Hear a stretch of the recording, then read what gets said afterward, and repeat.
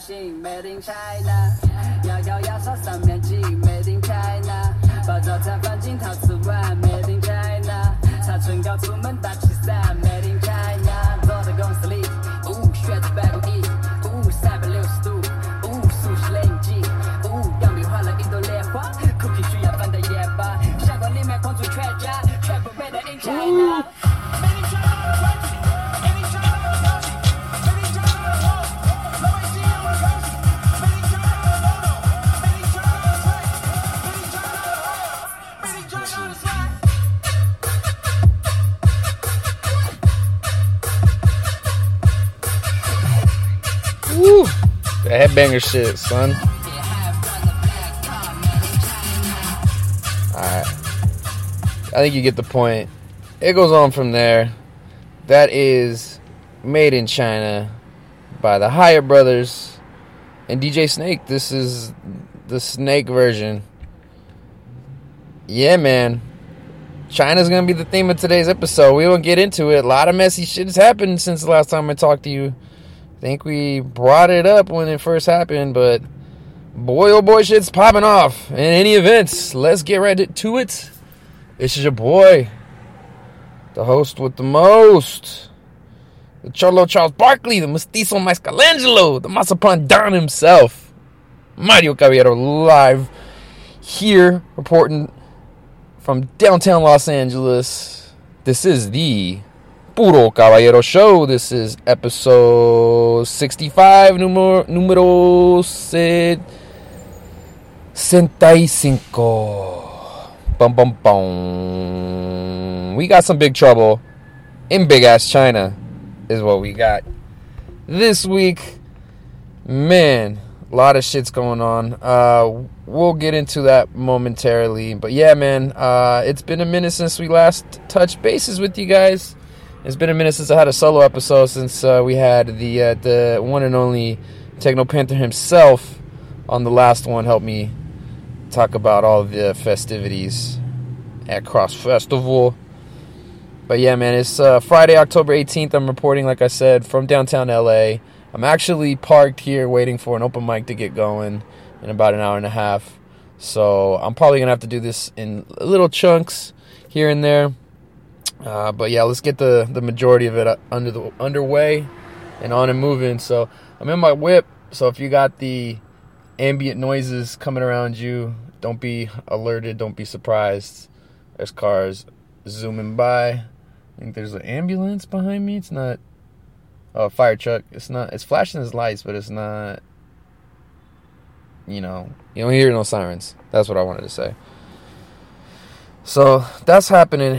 In any event, yeah, man, it's been a little bit. I guess we start on the music tip, since we had a little French and Chinese connection on the intro song on today's episode.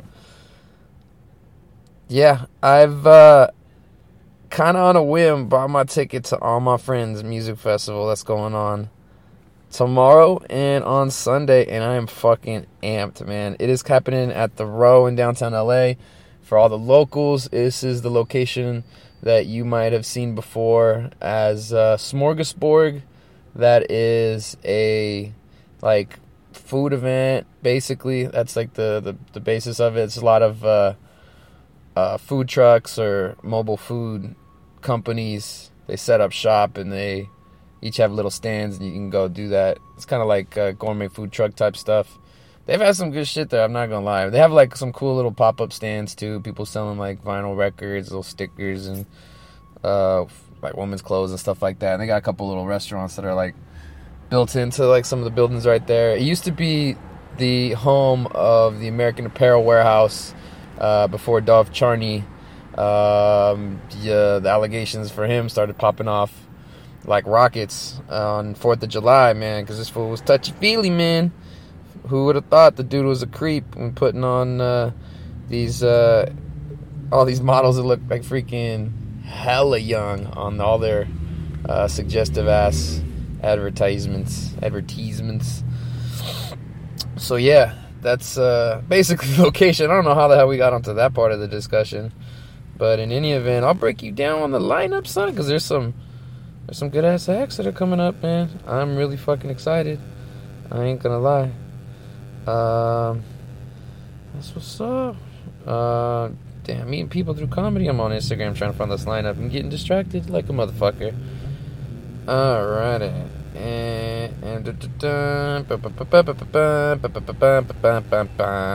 Let's talk about tomorrow, Saturday. They have, I think, 3 stages now, but they only officially post 2 of them.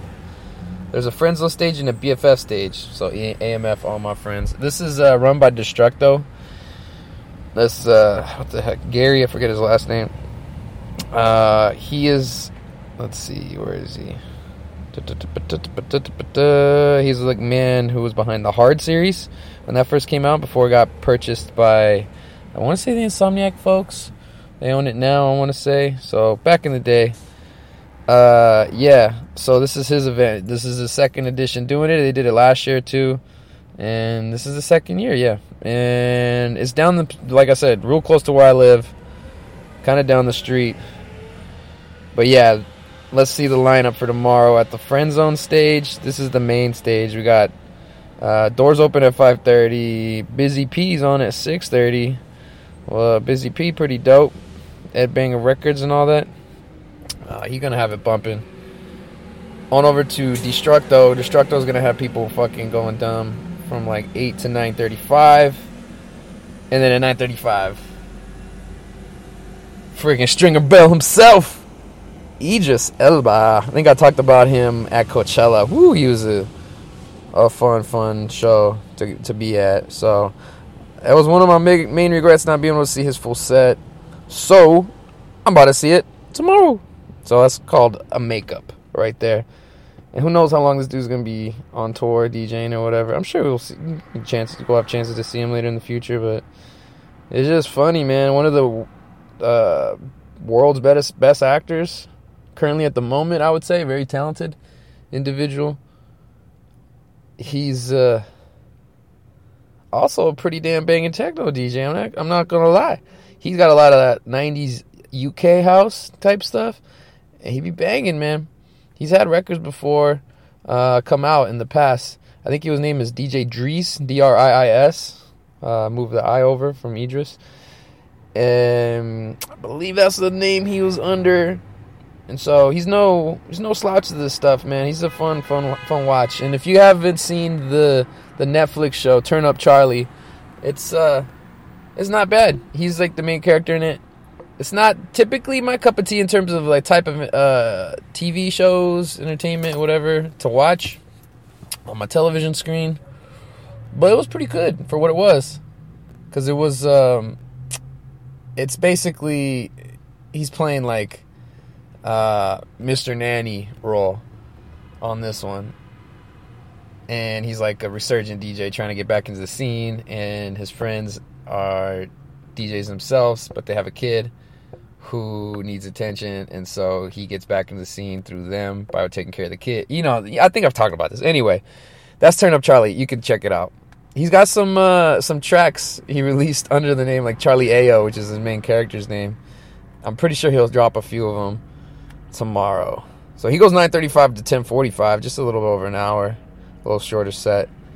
And then I think the piece de resistance is going to be Justice with the DJ set themselves. That I think is gonna be fun as fuck, because I saw them last year at Hard Summer, or Hard Day of the Dead, excuse me, when I was Chicano Thanos in the flesh. They were pretty fun. They were pretty bumping. So I've seen them once do their live show at Coachella, twice. This will be the second time that I'll see them do a spin a set, DJ set. So that'd be fun. Alright, BFF stage is a little bit of smaller acts. Some of these acts I don't really know too much about. I'm not super familiar. Sida Bellon, don't know. Wongo, heard a few bumping tracks. Listen to some of these playlists people put together. Matroda, heard some good stuff. Phlegmatic Dogs, I like the name. It's very visual. They have some bumping tracks. I've listened to some of their stuff. Shift Keys is fun. And then Volak. Volak is also very bumping. So if at any point I'm trying to move away from the main stage, I still got some dope ass options to kind of chill with. So I'll kind of play it by ear. I'm gonna be meeting some people there tomorrow too. I got some friends. Ooh, that's a vet. Just ran a red light on Pico. That's how you know. I got some friends that I'm gonna be meeting up with. Some people are kind of questionable. Shout out to Melissa and Henry in my fantasy football league. Yeah, we met at Coachella this year, and his girl Melissa, they're cool peoples, and they're coming down from the Bay Area, so it'll be fun. I think the pregame might be at my place. If not, it will be at the location where they're staying, probably their Airbnb. They have one downtown, not too far from the venue. They're asking me about the location. I'm like, yeah, you might want to take an Uber there. You might not want to walk or back from it. It might be a little sketch. You feel me? It's kind of like that. So, yeah, I kind of gave them the rundown. They kind of know what's up now. In any event, we gonna move on. On Sunday, initially I was considering selling the ticket, but now I think I'm getting a little excited to go at least peep it and check it out. Because, I mean, in honesty, like, everything is like 6 to 12 for the most part on the schedule. That's the easy schedule to make. Come in, have a good time, enjoy it. And if I want to leave, if I want to come late, I can do that. It's no real big issue. It's probably like a $5 Uber, $10 Uber ride at the most. You know what I mean? Real close to my place. Nothing to really stress about too much. Let's talk about the Sunday stages, all right? The BFF stage, let's go to that one. At 5:30, the doors open. Dylan Nathaniel, I've heard some bangers from. 7 to 8. Bruno Furlan, 8 to 9. My boy Will's telling me I should try to peep him. We shall see if that happens. Sunday is a lot more like loosey-goosey for me. I'm not really strict on seeing any particular artist, so I might check it out. And then you got DJ Harvey and Gene Ferris closing it out, 11 to 12. DJ Harvey goes 9 to 11. There you go. And on the Friend Zone stage, Da Capo at 6, Kaz James at 7, Blondish at 8, Diplo back-to-back MK. That'll be interesting and fun to see. 9 to 10. I'll probably be there for that. And then Black Coffee from 10 to 12, closing it out. And we'll see where things lead me from there. Got a little bit of that homegirl Male Ame, and I'm a bit feeling nice. So come fuck with me if you there. If you see me, say what's up. Be wearing a Puma shirt, green with vertical stripes. Maybe one vertical stripe down the front. Bright green shirt. I will be rocking that tomorrow. I don't know what I'm wearing on Sunday yet. I'm gonna play it by ear. Depends on how the weather is. It might be pretty warm. It might not be warm enough to wear tank top though. Decisions. I think they also announced that they have Doc Martin is on the lineup, if I'm not mistaken. Ooh, shit, son. Yeah, I think I got an email about that shit from somebody done told me. They done told me what the fuck.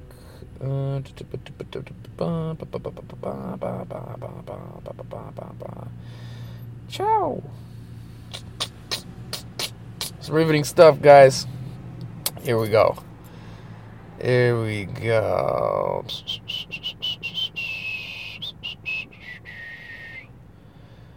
Doc Martin got added. I think he's a Saturday act.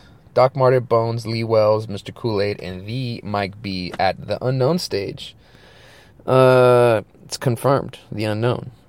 Don't know where that's going to be. Gonna have to look around, talk to some people. Hope it's not just a VIP thing. I've seen Doc Martin before. Those acts are all really cool, but not necessarily somebody you go to see. If you see them, you're like, all right, sick. It's kind of how you break it down. Is that him? Is that motherfucker him? It looked like him. I don't know. Maybe not. Yeah, maybe not. Anyway, I don't know what I'm talking to myself. Oh, because I'm doing a podcast. That's why, motherfucker. AMF is going to be fun. This is going to be fun. I think I mostly just know people going Saturday. So Sunday might be a free-for-all. It might be a day to make friends, or it might be a day to just, rock out solo dolo style. Sometimes you just got to do it. You know what I'm saying? And then, yeah, man, I'm trying to chill after that for a minute. I'm going to try to go to some, low-key Halloween functions. Nothing too big or crazy. No more festivals or nothing like that. Because that weekend, the 2nd, is fight night. It's Masvidal versus Nate Diaz. And then it's Canelo Alvarez versus Sergey Kovalev. It's going to be 2 heavyweight matchups in boxing and in MMA. And I ain't going to miss that shit for nothing.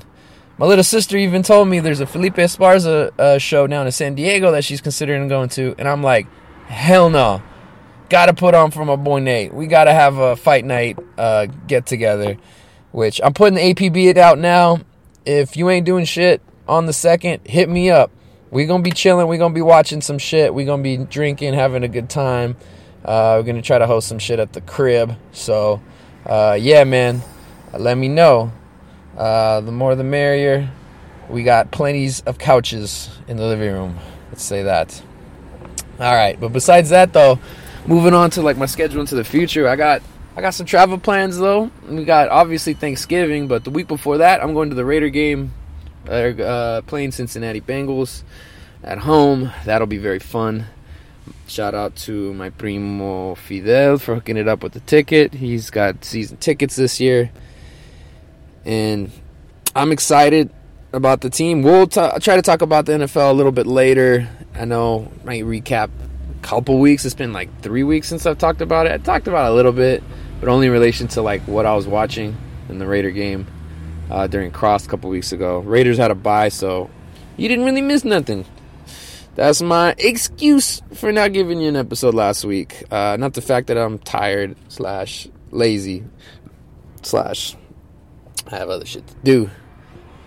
Alright, but besides that, I think I'm going to go on a little business trip to Vegas, I think. Whew. That might be kind of crazy.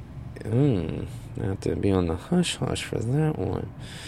So yeah, I got to save for that stuff. That's all coming up. I got some bills to pay in relation to that.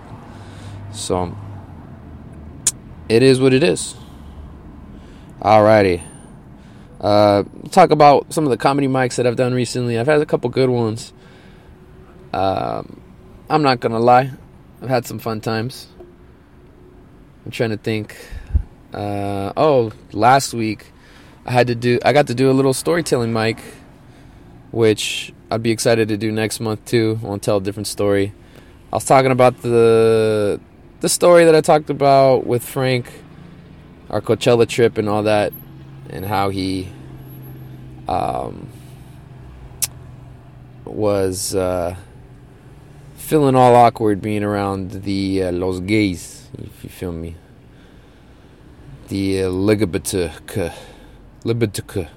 people. The LGBT.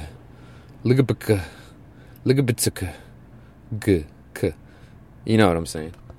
The LGBTQ.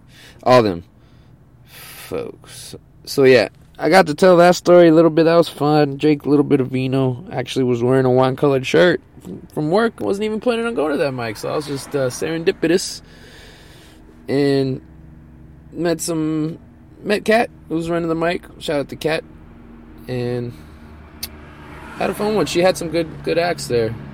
It's Omar kid. He was funny. He had some a good funny story. I won't spoil it or tell it or anything like that. And then I think Brandon Weeks. He's gonna run this mic that I'm gonna go to right now. At a Barnhart's Clown House, the Clown House here in downtown LA. every Friday. So he runs a couple other ones too, so I've seen him around and hit him up about it. He says, yeah, come on through. So the one last week was at LA Wine. They do that once a month. But on Tuesday, I was able to make the mission from El Segundo all the way to downtown LA, and I ended up hitting 3 mics in the same night, which was kind of a fun little adventure that I kind of went on. And for the first time in a while, ended up in the black for the night. I would consider pretty fun, man. Pretty fun. It was the first mic I went to was at the patio outside of, I think it's called Horse Thief, which is right there at Grand Central Market downtown. And if you don't know Grand Central, if you've never been, it is a pretty cool little spot. It's like a lot of little food stands, and they have different little restaurants. Egg Slut is like one of the more popping ones that's in there.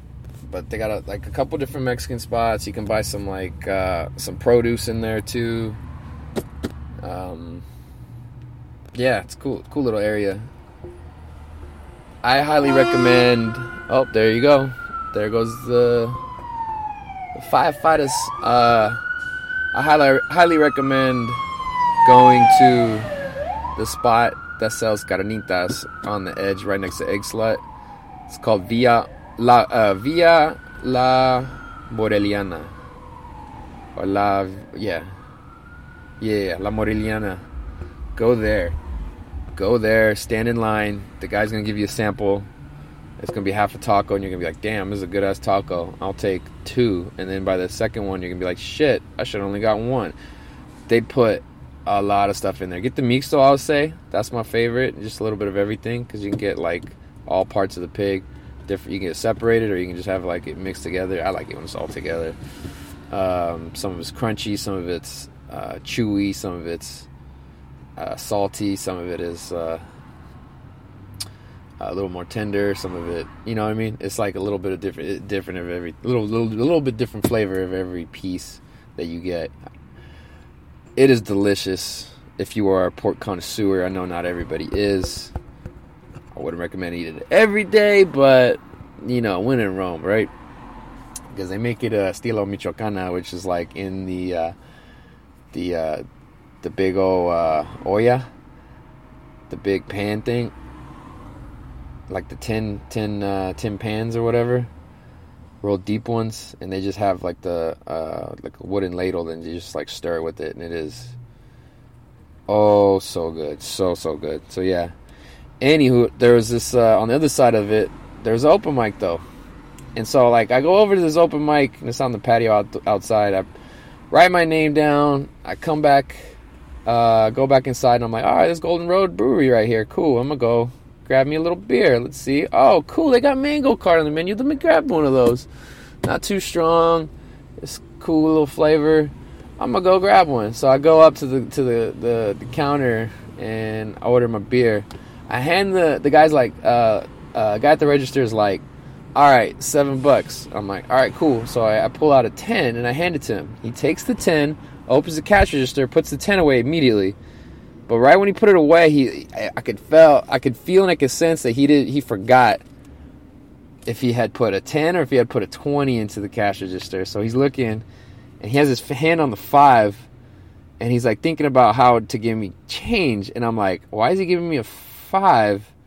He should only give me like $3 back, and I'll give him tip him a couple bucks. So in my mind, I'm playing up to this confusion that he has. So I say, hey man, it's cool, just give me 2 5s, thinking that he believes I gave him a 20. So if I give him 2 5s, then it's like, oh, chill, he's tipping me 3, I'm chilling. So he's just like, sure, okay. Pulls out 2 5s, hands it to me. Here's your beer, thank you, sir. I grab the beer, I walk away. Some other dude takes the order right behind me.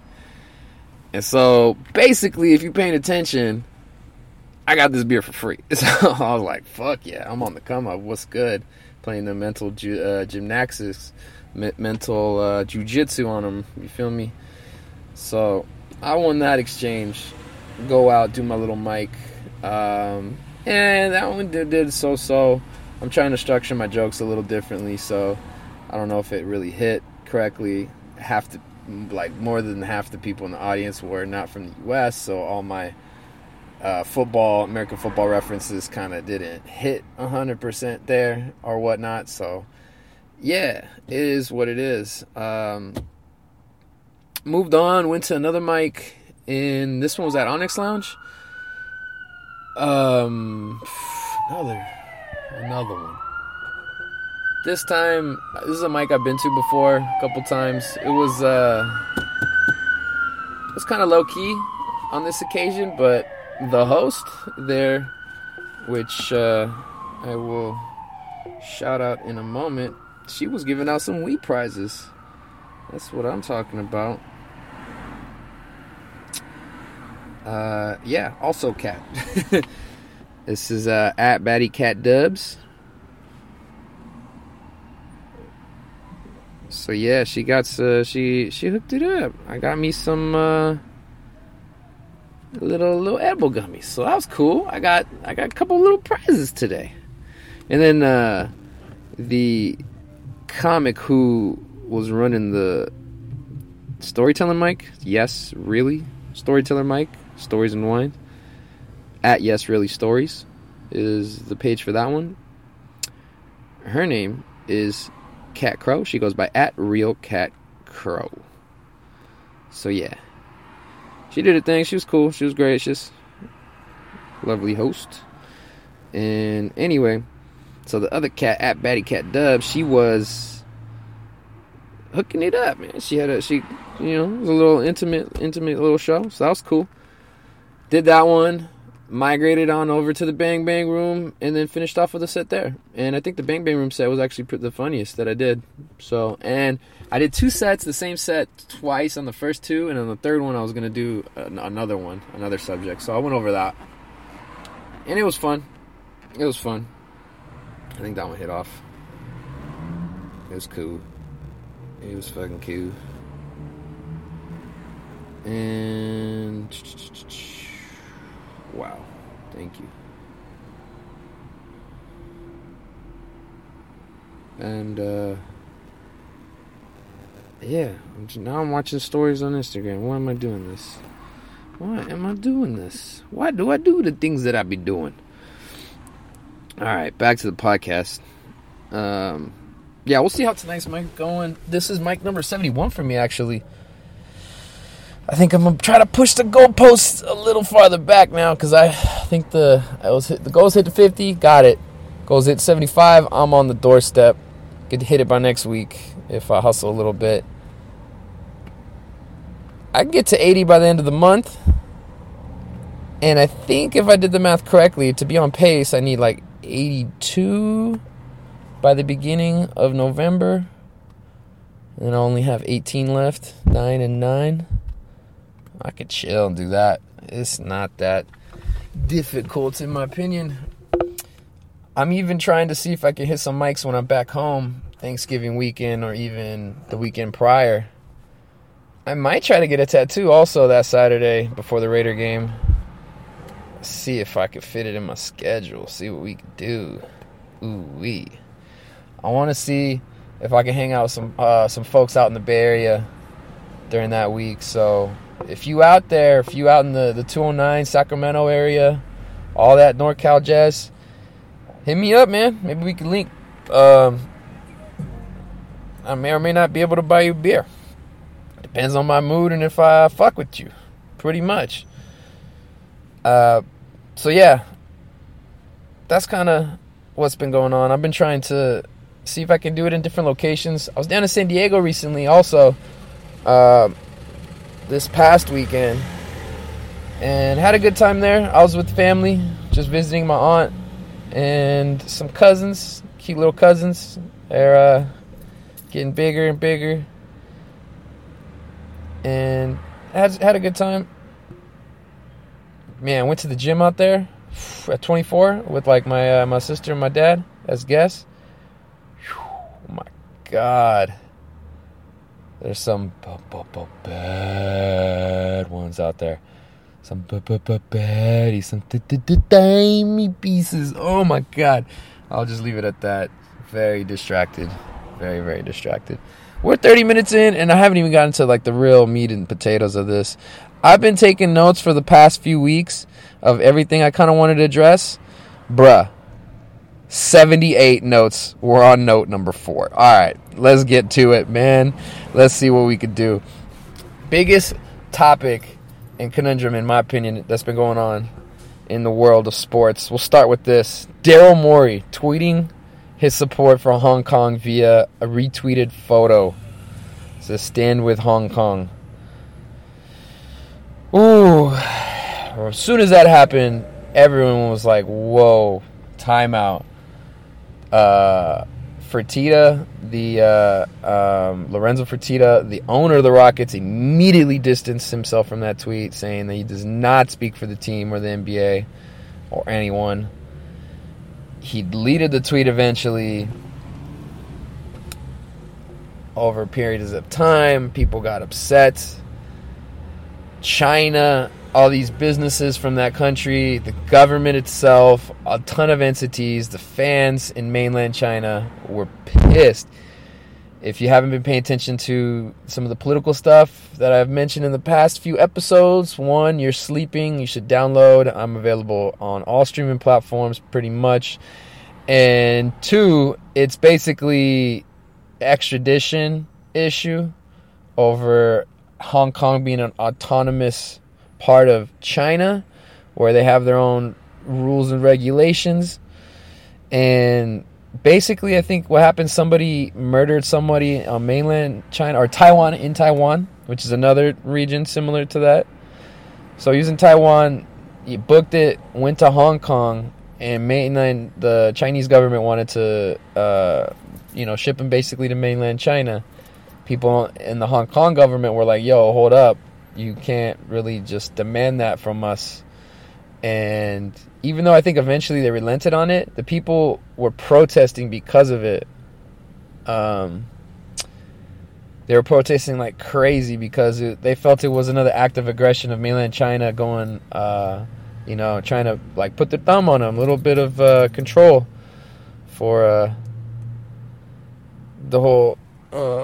controlling of the peoples and not making them be independent and being able to make their own decisions as an own entity, an own government in and of themselves. So that was not an option for the Chinese, for the Hong Kong the people of Hong Kong. That was not something that they were going to lay down and accept. So it's a very long and complicated history with the passover of the land from UK rule to Chinese rule in the 90s. So very recent, but it goes back all the way back to the Opium War and that conflict. Like, this goes back a couple hundred years, so it's a weird relationship. So basically China had an agreement of like, we're just going to keep our hands off and let you be you, but you're still going to be part of us. And Hong Kong was like, all right, cool.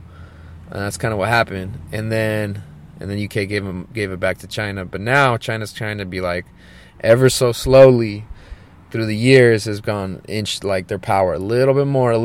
They're like, hey, we can do this. And they're like, all right, okay, I guess. And then they're like, we want to do that. And then they're kind of like, fine. And then it's like, okay, now we want to do this. And they're like, oh, shit, I don't know, man. And then so things just kind of get a little bit crazier and crazier through the years. So basically that's been ongoing. And the protests have been going on for a few months. The airport in Hong Kong had been basically taken over by protesters on a few different occasions. There was like sit-ins and like flights were getting canceled and delayed. So a lot of that has happened in the past. And Daryl Morey, being somebody who tries to be righteous and uses a voice on Twitter for, tweeting about like moral causes, and he's talked about politics at times in the past. Like, to him to use that platform in that way, this kind of like goes in similar in lockstep with that in theory, but like the implications and like what he's talking about, he may not have been like as well versed and understand like the full ramifications of what he did, because basically a shit show has ensued since that's happened, right? And this happened a couple weeks ago. Every single day I'm reading about a new development and something happening. Because then there's like one more person talks, because people were slow to talk about it initially, and then another person talks about it, and then there's a backlash, and then there's a reaction to the backlash, and then there's a backlash to the backlash to the backlash, and then the people just keep, spinning whatever story they want on the news, at least in sports news from what I pay attention to. So, yeah, China ended up suspending a lot of relationships with the NBA and the Rockets.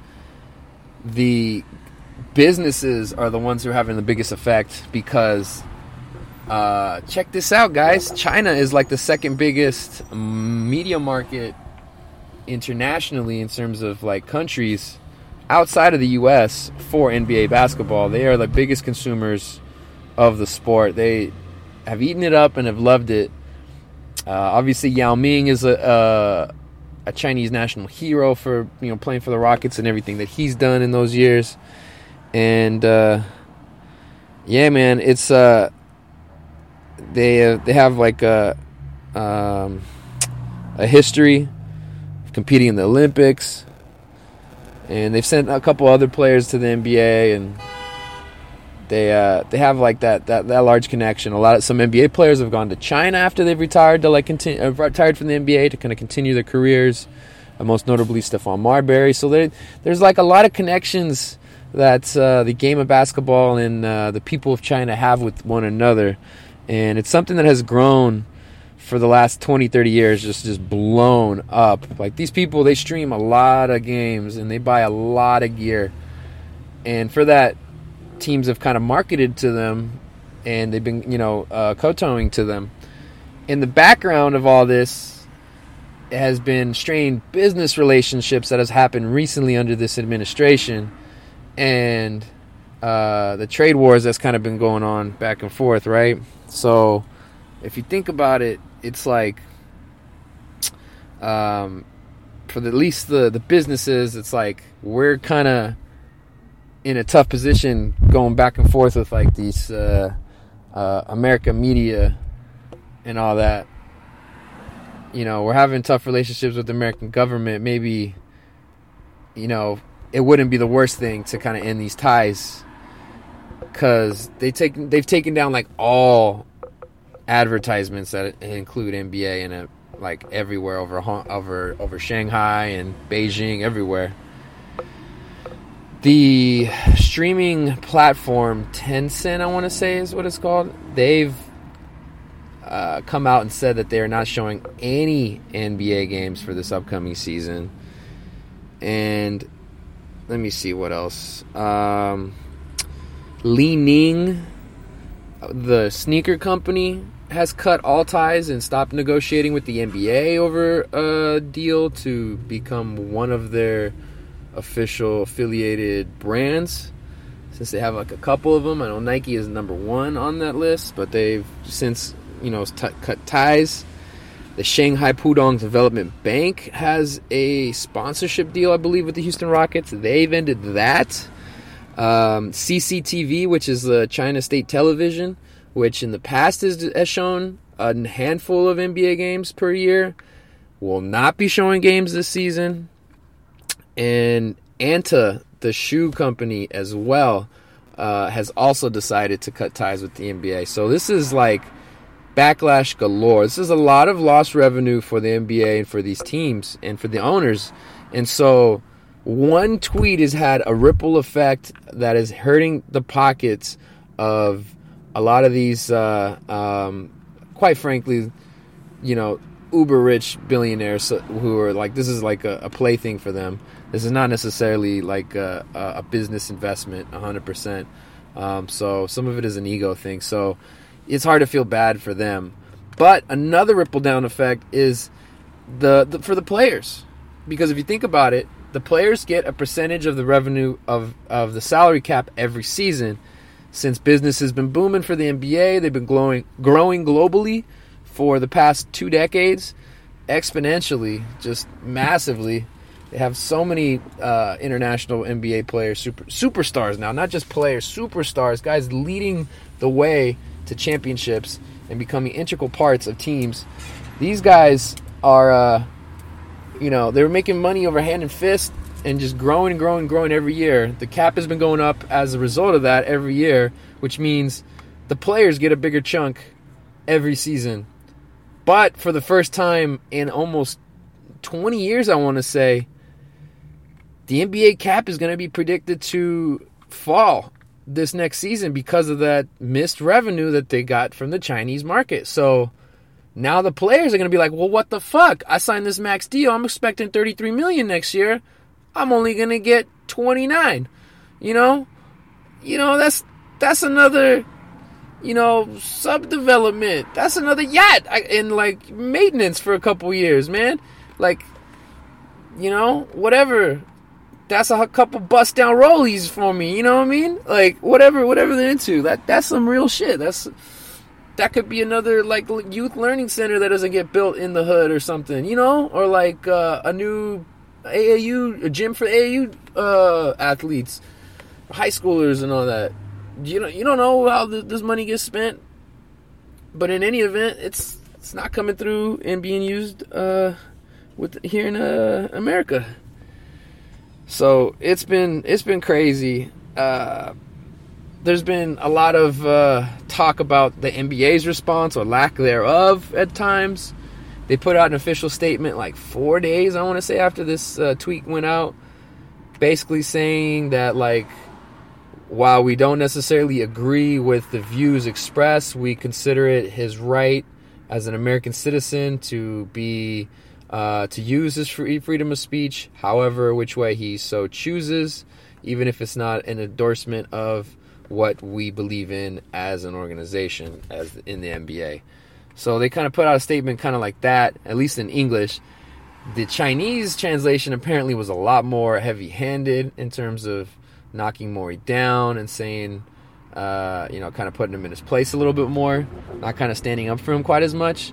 So that's kind of been one of the backlashes, and people have said, like, man, Adam Silver should have, like, addressed this before a lot of other players are asked for, like, their comments. Add to the fact that there was a NBA, like, preseason games that were happening in Beijing and in Shanghai between the the Lakers and the Nets. So that put all their players kind of, like, on the spotlight and to see what they would say. So they eventually cut all media availability for the players after like one media session, and like things kind of a little dicey in terms of what they were saying. And so in terms of like them getting heat while they're there in China, they're not being able to be chill and just cool out, and just play the games like how they normally do, and just they go over there for a lot of business opportunities, like a lot of these NBA players like try to be nice with the Chinese people so that they could like them and buy their stuff pretty much. I know Harden goes there all the time. Klay Thomas just signed a big deal for Li Ning, their brand. Everybody really goes over there at least once during their career. Steph Curry's gone a few times. LeBron's there often. Kobe used to go. So it's like kind of like a new trend that's going to happen in the last 10 years or so. And yeah, that's so like them kind of being on like not good grounds. There was no advertisements. The game wasn't shown anywhere in China. It's like if they kind of like ignored that it was happening. And it kind of defeated the purpose of like even going there in the first place, right? Because it was there to build relationships, and at this point the relationships were like kind of fraying. And it's crazy because like Morey sent this like a week before they were traveling over there. So once they got over there, this was like the focus of everything that was going on. And yeah, apparently, and then LeBron had some comments about it. Basically kind of put Morey down a little bit, saying like he was critical of Morey, saying he didn't know the ramifications of his tweet and what was going on, and that he wasn't fully well versed in terms of the situation. And then apparently people were coming out in the media saying he said it in a certain light, and then he had like sent 2 tweets to clarify the tweet or whatever, the statement, and like it was just like one thing after the other. And he was real critical of Maury in his comments, which appeased the Chinese fans. But then the people in Hong Kong who loved him, they're now burning his jersey, man. There's like video from this last week of them just going full on Cleveland fans. They were burning his jersey, man. They were just trying to get rid of it, and they were really upset, showing their passion about this whole issue, everything that's been going on.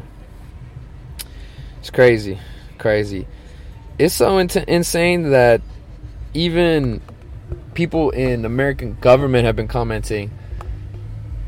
This has been like the one time where it's kind of funny. People on all sides of the aisle are really coming out against Maury and like what he did, and kind of coming out against the NBA. Maybe not necessarily for Maury, but like for people, for the NBA, the league. They're coming out against them for not being, having like balls, I guess, in the situation. They've been kind of, kowtowing to the Chinese government. And right now that's like a little bit of a sore spot, considering the trade wars and all that stuff that's going on, all the tariffs and taxes that they've been doing, all these little games that's been going on. Because Trump has really really put pressure on the Chinese for like a lot of the decisions that he's been doing, and he's just like been saying the markets be damned in certain parts. He's like, we'll figure it out, which is like kind of sort of something that super liberals want, but also something super conservatives want too. It's a very weird issue, because the super liberals will say it's because of the human rights issues, we shouldn't be doing with these like horrible people. Super conservatives are just like, man, we feel like we're getting screwed in all these deals because the Chinese are just taking all their intellectual property, and they're kind of gaming the system. They're not creating anything themselves, or stealing pretty much. So Ted Cruz and Alexandria Ocasio-Cortez came out with a joint statement against the NBA, saying they should not do any business with China until these Chinese businesses start doing business with them. And of course it's a political move, because that's not a money move, right? The money move is like, you got to do whatever to get ink on the contract, right? Get the dollars flowing. So yeah, man, apparently 10 to 15% decrease in the salary cap. That's significant, man. That's significant to everybody. Oh, man. And then also, I got to say, freaking Trumpito also talked about it. But he's such an idiot that he doesn't even know what the fuck he's talking about. He just used this as like an opportunity for him to just shit on Steve Kerr and Greg Popovich, because both of them in the past have been very critical of his administration and the decisions that he's been making. And they were both hesitant to speak up initially in regards to the whole conflict and everything that's been going on over there in Hong Kong. So they don't want to step on anybody's toes for that regard, to make it an international incident. They're not afraid to do so if it's a local or like a national case, which I can see that argument. If you're gonna speak about something, speak about what you know about. And these guys feel, well versed enough in American society to talk about that. The Chinese situation is highly complicated. It has got layers that you can pull back from. So yeah, man, it is a difficult one to kind of terse out there. But basically, Trump was just saying, because they've been critical of Trump, he was saying, man, these guys have no balls. They're not stepping up and talking their shit on China like they would, his administration or whatnot. So it's a shit show. It's like, you're the president, man. Like, yeah, you can talk about this issue, but like, goddamn, like that way, like you just gotta the only thing he's thinking about is himself, because he's just being vindictive over the people who he perceives hate him and disagree with him, basically. So yeah, crazy times. There's been little ripple effects of this like China shit like all over. And it's like new developments every single day about what's going on and what can happen. And just like when you think it dies out, there's like another little ripple. But man, how crazy is it? You got a whole country, a whole government that just says fuck this team, Houston. Houston was the Chinese team. Red and white were the colors. You had the premier Chinese basketball player in Yao Ming on the team for 9 years. They sold buku jerseys, man. So many T-Mac jerseys in China, too. So many T-Mac Adidas. So many Reeboks sold from Yao Ming. So much merch, man. And these fans, they know their shit now. I ain't gonna front. A lot of them know their shit. They're supporting other franchises and other teams. And it's pretty insane, man. Ooh, another red light got ran. Damn, there's tons of people. Damn, some dude almost smacked into another car, too. Jesus. All right, let's move on. I might have to go a little bit more rapid fire than that one because that one was pretty long-winded. Shaq vs. Dame Dollar getting on a little rap beef, going back and forth. I don't know if you guys had a chance to hear that. Dame spits bars. Shaq was, I think, more entertaining, though. Shaq had the little video with the puppet and stuff like that, which is a little stupid shit, but I don't think any of it's real. I think it was just entertaining. It's just funny to think of Shaq as a rapper because he doesn't really do it that often.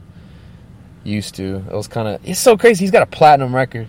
People forget Shaq has a platinum album. Shaquille O'Neal has a platinum rap record back in the day. But Dame can spit, man. That boy from Oakland, man. He's from the town. Shit, damn near half the people in the town can spit. Like, you give him a beat, somebody's gonna be flowing. So that I don't know if he's the best rapper currently. There's a couple other dudes that aren't bad either.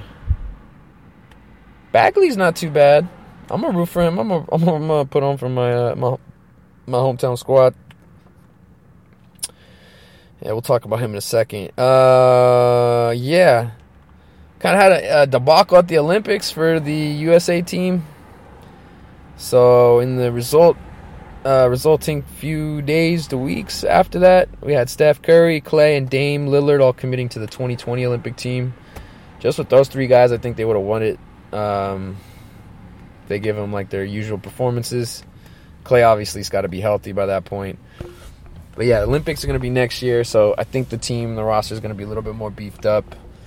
A lot of people didn't want to go there to China this year. Funny enough, that's where they held the FIBA World Cup, Basketball World Cup there.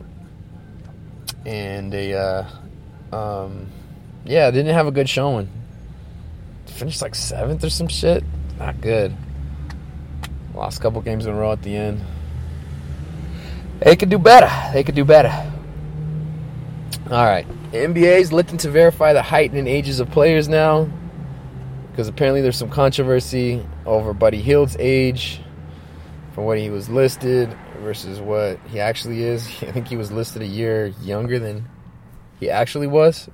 Nobody just ever bothered to correct the listing or ask him, I guess. I think it was one false print on Wikipedia kind of got pushed everywhere else, or Basketball Reference or something, you know.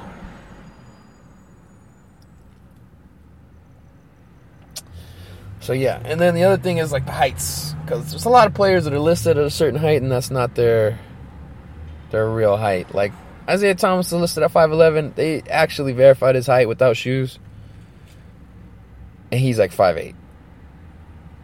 Zion was listed at 6'8". He's actually more like 6'6". He's like a real Charles Barkley comp, man. Dude is explosive. Marvin Bagley, the aforementioned Marvin Bagley, MB35. He was listed at 6'11". I think they bumped him down to 6'8". So that's like a drastic one. He's got the afro and long-ass arms, so It's very easy to get that. I don't know. I think that's what some reports said. I don't know if that got confirmed quite yet. But there's been a few listings that have kind of been all over. Kevin Durant at 6'11". It's because he slouches. I feel like he puts his head down all the time. You know what I'm saying? He just doesn't really stand straight at attention, you know? So, yeah, NBA looking to do that. All right, Kings were in Mumbai. They were in India recently. They were taking on the Pacers in preseason action. Rockets were in Japan. I can't remember. There's a couple other teams that were over around in Asia. But the Kings were using a very special plane to transport themselves on over the South Pacific. It was Air Drake, to be specific. It was, Drake's plane. His private plane that he bought himself and was like furbishing out to be like OVO themed and all that stuff. Yeah, they used it to fly to India. Team ended up losing twice to the Pacers. Indiana, I don't know. Coincidence, maybe? I don't know. But that's neither here nor there. So, yeah, I guess Drizzy, man, ending the drought for the Raptors. Letting the Kings use the plane, man. I might be on Team Drizzy now. Might not be too bad, you know what I'm saying? Might come over there. Team Drizzy. I don't know. I think I would enjoy him more as like a human being than I do kind of as an artist. And that's kind of a weird thing to say.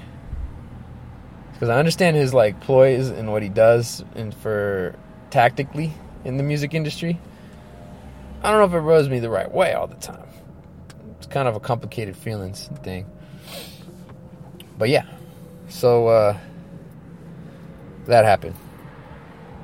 All right, moving on. LeVar Ball, sued by his former business partner, claims that $2.5 million was embezzled between the Big Baller brand and Baller Sports Group, or Ball Sports Group, I think is what it's called.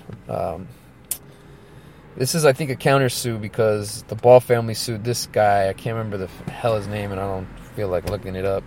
They sued his ass prior because they thought he was stealing money, dipping into that the piggy bank there. I think Lonzo talked about it on one of the Undefeated episodes of The Shop.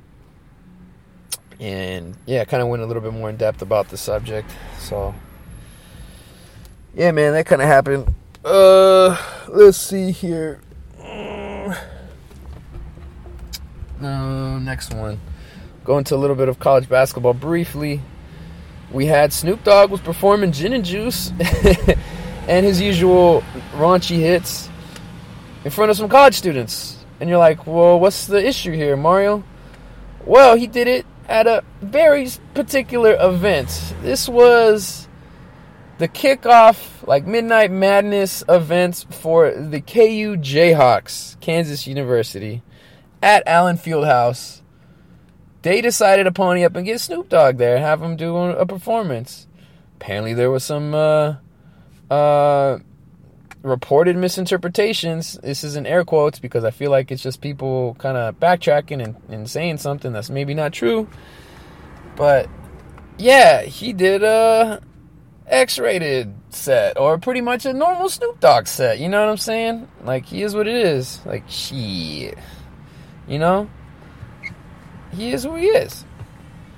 But he had dancers out there with stripper poles set up on the court, and they were spinning around them shits and twerking and all that stuff.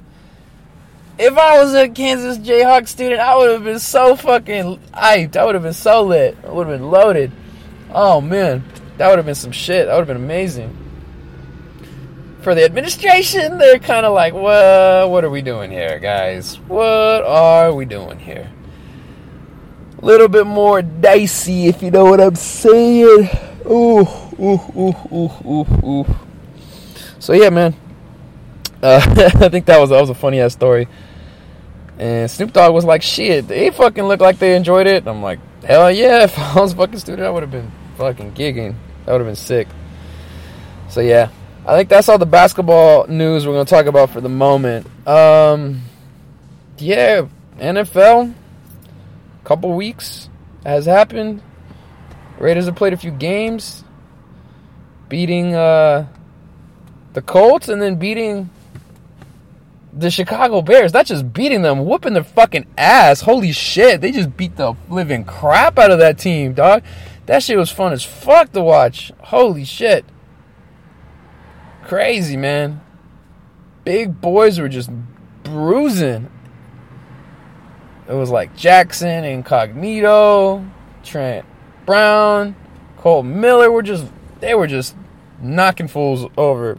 Alec Ingold, the fullback, tight ends, Moreau and Waller were blocking. Jacobs was getting off, doing his thing, getting the ball early and often. Carr making enough throws and completions. They got off to a ridiculous start in that game 2 weeks ago.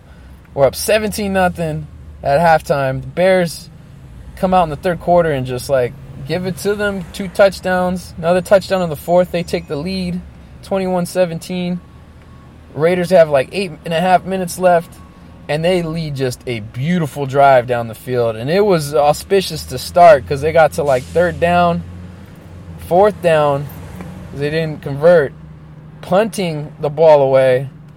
They get a penalty on the defense for running into the kicker, not roughing the kicker, because roughing the kicker would have been 15 yards. It looked like he took out his plant leg, so we're like, what the fuck? These refs are just trying to not give the Raiders a chance. That's what it seemed like. There were so many calls that were going against the Raiders the whole fourth quarter, and it was just fucking so disappointing in the second half. They were giving the Bears a bunch of chances. This game's in London, by the way. It was at Tottenham Stadium, so that's the environment. So, yeah, calls weren't going their way. They give them only the 5 yards, so it becomes 4th and 1 instead because it was at 4th and 6 prior. And with that, they run the pump formation back out there, but they give the snap over to the up man as a fake, and he rushes it up the middle, and this is like Eric Harris, one of the safeties. So he gets the ball, he pushes in the pile, and he just gets clobbered in the middle of the pile, and it is not conclusive in terms of where the ball was and if he got the first down, right? So they spotted it really close, and I think they initially marked it short, but they looked at it again, and they gave him a better spot, and they gave him the first down. It was the most critical call that was made in the game, in my opinion. Gave him that first down. They went on to get a couple big plays, some more, a few receptions. Jacobs rushed it a few times as well. They were moving the ball. They got it into the red zone. Got it inside the 10, inside the 5. And then they had this run up the middle with Jacobs. And this dude is like a freaking beast. He's like Marcus Allen mixed with freaking Emmitt Smith. I swear. He's got the shiftiness of Emmitt and just that, I don't know, that athleticism of Marcus Allen. Because the way he flies through the air, it's incredible, man. He jumped from the 4-yard line over a couple people, made collision, fell down inside the goal line. I was like, holy shit, the camera angle from the sideline is insane, man. You're like, whoa, how the hell is a human being supposed to clear that much room? It is crazy. With pads on, bracing for contact, you're like, yo, dog. And he just took it to Trevathan, too. Had him moving backwards. Oh, man, that he capped the drive off beautifully, man. I was so hyped when that happened, because the Raiders, for them to win in Indy and then a technical home game, but in London, yo, back-to-back wins. Those are 2 wins that if you saw the beginning of the season on the schedule, you're like, that's going to be hard to do, dicey. They stepped it up and got it done. And that's the bottom line in the NFL. It doesn't matter if you win by 1 or if you win by 100. A win is a win is a win is a win. And that's all you need, and that's all that matters. That's literally all that matters for the season, for the team. And they were just, oh, man, put on. They put on. Ooh. Damn. They did their thing, man.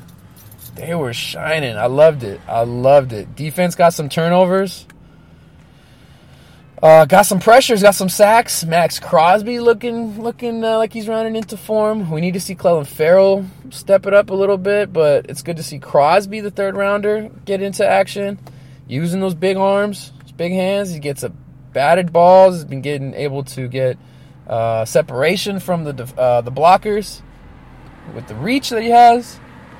Mo Hurst, PJ Hall in the middle, second-year guys starting to come into form. Mo Hurst was impressive with the pass rush on a couple weeks ago, getting up into Chase Daniel's face and filling in for Trubisky. And, man, it was a hell of a performance, I would say. Hell of a job by the team. They were pretty damn crazy, pretty damn incredible. And if they play that way the rest of the season, they're gonna be able to stack some wins. They got some dicey games coming up, but then the second half of the schedule gets very much easier. Less travel. This team is on like an unprecedented streak right now. They flew to Indy, back to Oakland, to London, back to Oakland. Then they go to Houston this week, back to Oakland to go home. And then they have another Kansas City, which is not far. They're in the which is not close, which is in the division, but it's still a bitch to kind of get there. So you got to go to Kansas City, and then the schedule starts lightening up. So they've just been off this bye week trying to get healthy. Read that Tyrell Williams is still going to be out. I think he has a foot injury. So that's something to monitor. That might be big. The Raiders been trying to get some wideouts. They just traded for Zay Jones from the Buffalo Bills. Obviously, they had a Davis kid who got that long touchdown against Indy on that jet sweep. He's been doing things, running kicks back as well. Dwayne Harris has been injured. Yeah, man, it's team is kind of, working through some issues.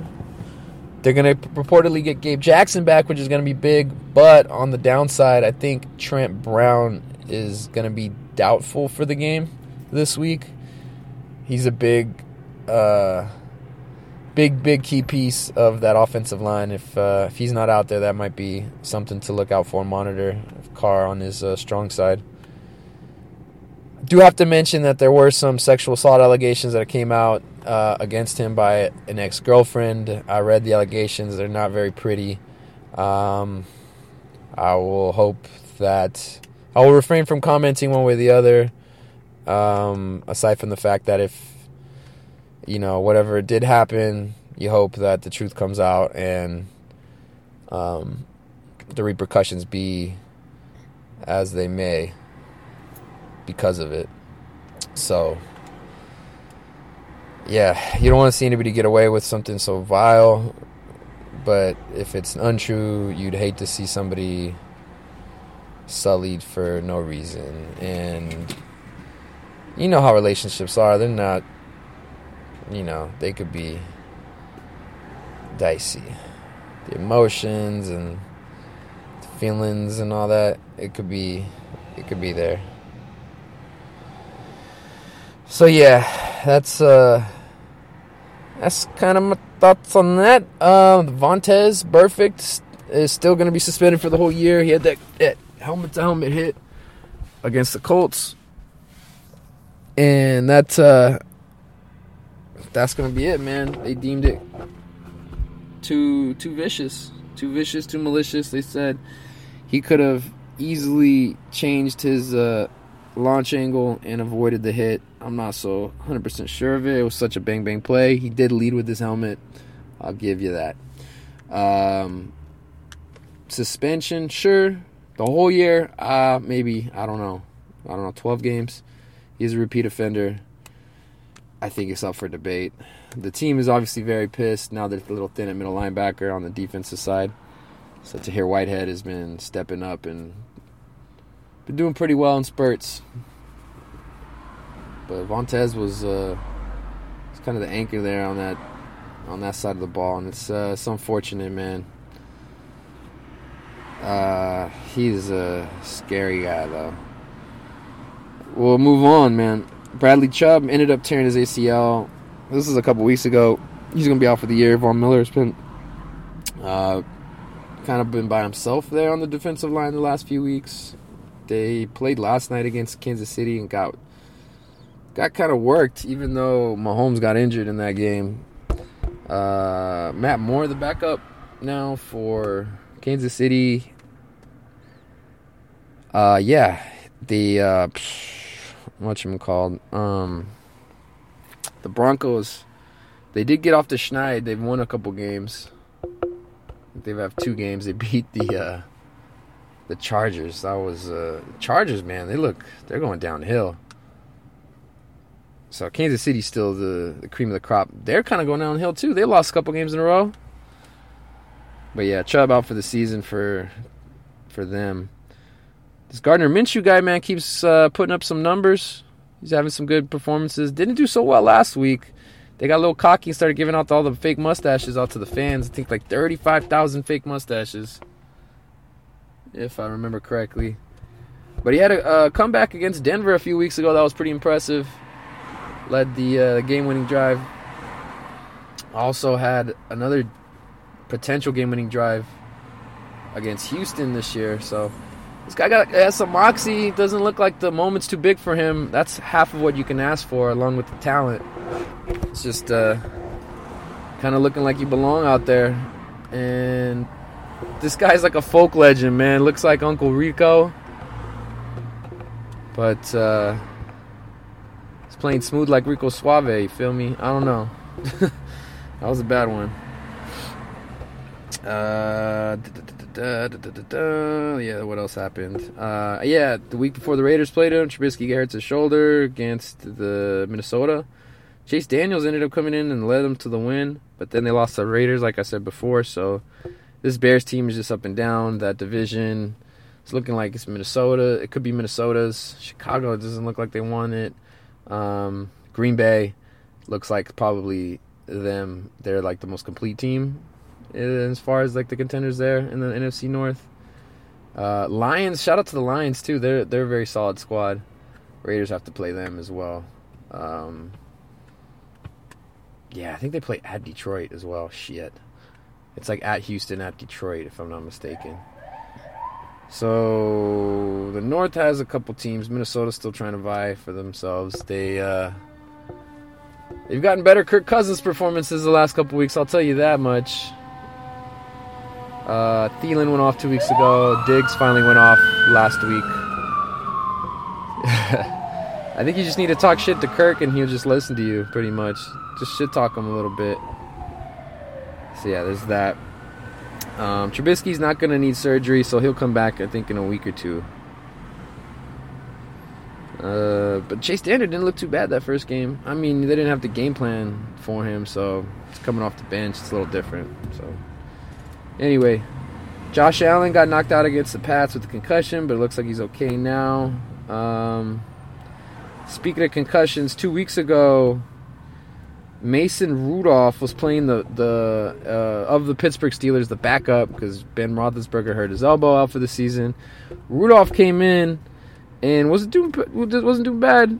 He was scrambling to his left and takes a huge shot from Earl Thomas on the Ravens, their safety, right to the head. Boom, smacked him hard. And you could tell he was already knocked out before his body even hit the ground. Like, as soon as he released the ball, he gets smacked. His hand starts going in an awkward direction, and he falls onto the ground. His arms are just like laid out. He doesn't have movement. You can see his arm tweaking a little bit, twitching, and you're like, oh shit, they fucked this dude up. You're like, yo man, this dude just got hit so hard. I was watching Red Zone when it happened, and it was just like, oh my god, is he alive? Because he was sitting on the turf. His legs were in opposite directions, and people were waving to the sideline to get the trainer and the medical staff over there to look at him, inspect him, because it was not good. Like, it was to the point where you're like, damn, he might have died on the field right there. It was that bad. It was a vicious hit. Like, I'm not gonna lie. It was an ugly one. it took a lot. Took a lot to watch. They ended up taking care of him. They unscrewed his face mask from his helmet, like his protocol. But what ended up happening was some fucked up shit. The damn cart that leads him, would have like taken him to the locker room, apparently broke. I don't know how the fuck that happens. Who's in charge of fixing the cart to make sure that motherfucker can get to the damn locker room in time? Like, for real though, how the fuck does that happen? How does that happen? How do you not have a backup cart somewhere? That shit was so dumb to me. Like, you're like, holy shit. Eventually, it was like 5 minutes later, the team was taking forever to like treat him. He ends up like sitting up. They help him to his feet and they walk him off to the sideline. At the time, we didn't have the sound on, so we didn't know the car was broken. So we're like, damn, okay, I guess apparently he's doing better than we thought. Because we were like, shoot, he should be stabilized. He should be going to the hospital. I'm like, how do they not even have like the little thing they carry the guys on in soccer? You know what I'm saying? With the guy in the front and the guy in the back hold him. You know, like a guy breaks his foot, they put him on that thing. They don't have like a cart that actually goes on there. They just have two people that carry the guy off. Like, why don't they do that shit for him? You know? They don't have one of those? What is it? Not a gurney, but you know what I'm talking about.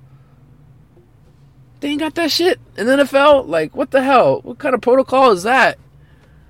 So that was messed up, man. I was like, damn, this dude saw his life flash before his eyes. Now he's got to like pick himself up by his bootstraps and shit. Like, damn, dude. I felt for that dude, man. That was a rough one.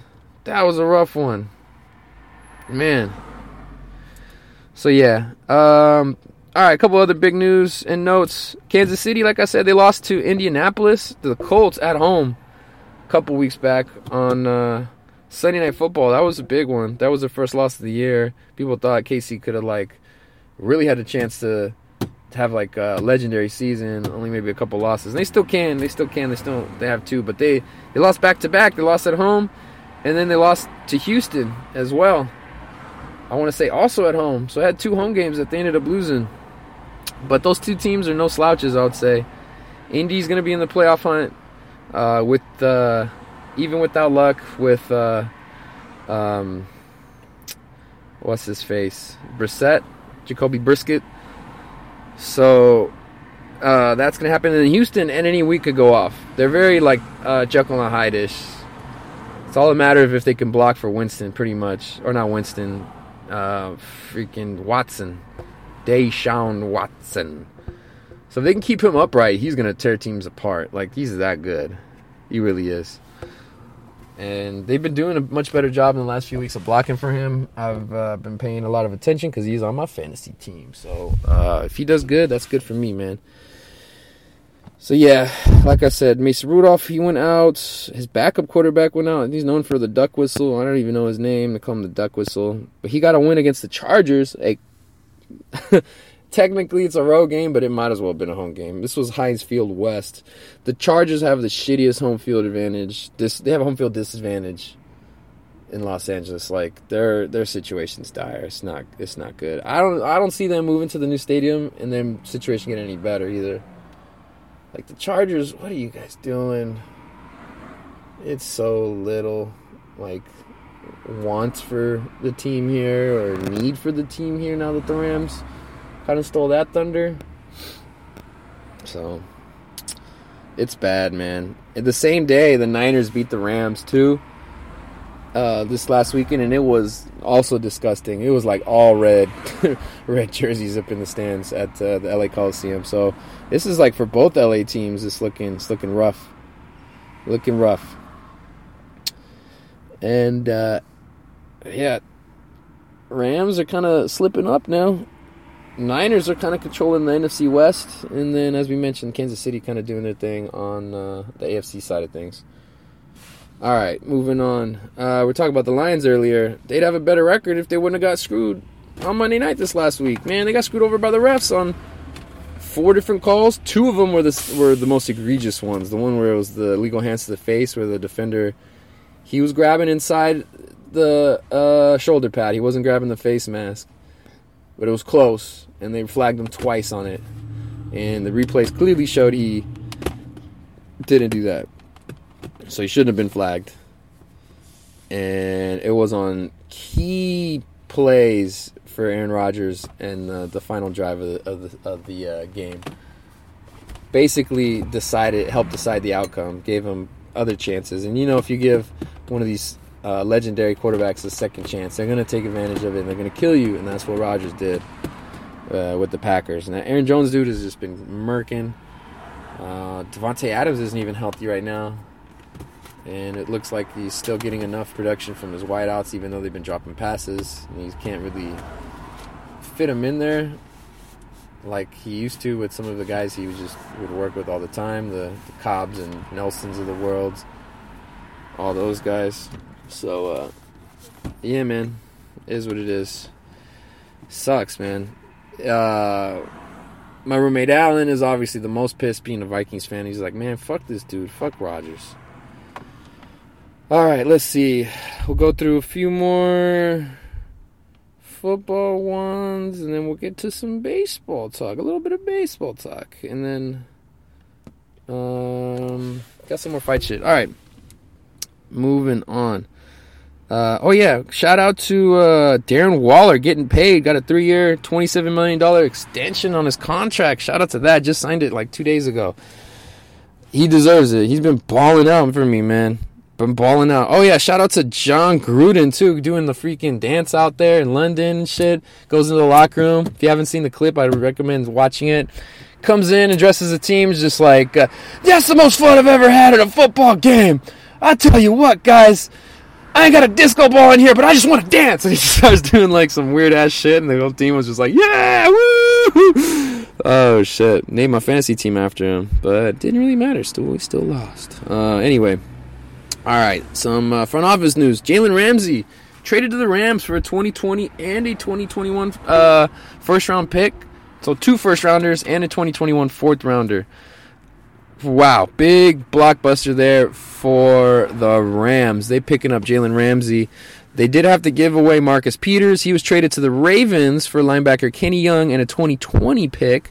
So initially it was just like, why are they getting rid of Peters? But then the Ramsey trade happened later in that day, and they're like, oh, now that makes a little bit more sense in terms of what happened. The order of when the news broke, it was kind of a little perplexing. It's like, damn, they're not gonna have any corners, and then it was just like, oh shit, oh fuck, I got one of the best ones. So we'll see how Ramsey looks, if he's gonna be motivated and on the same page as the whole defense and all that stuff. So there's a couple trades the Rams made to kind of change up their secondary. Peters, he's had his like ups and down moments for that Baltimore team. I think he could be a very good pickup. He could be a very good fit. He is the most Oakland dude in the NFL at the moment, and yeah, just keep that in mind if you're picking up this dude up. He's just like embodiment of like a Oakland motherfucker. Yeah. Move on. We have our first firing of the NFL season. Jay Gruden was let go by the Washington Redskins. That's John's younger brother. But he got let go at 5 a.m. I think on the Monday after a loss, or Tuesday after the loss. I can't remember. 5 a.m. man, that's a rough phone call to take. At the same time, there were some videos that leaked of him apparently smoking something outside of a bar or club. Some people think it's a doobie. And this guy doesn't give a shit, really. He was talking to some broad out there, doing his thing. It's like typical late night, bullshitting type of stuff, right? So I kind of feel for Jay. And this video, I think, was like from a few years back, too, even. People holding on to it for just blackmail him or whatever. Anyway, it leaked. It is what it is. Gronk's going to join Fox Sports as a pregame analyst, and he says he's not coming back from retirement at all. So, yeah, I'll be interested to hear how he talks. He's a very entertaining kind of dude just in general, but we'll see how that goes for him. Best of luck, Robert. Hope you're pretty good at the media. He was pretty good being candid just in interviews and stuff like that. I think he might be a good fit.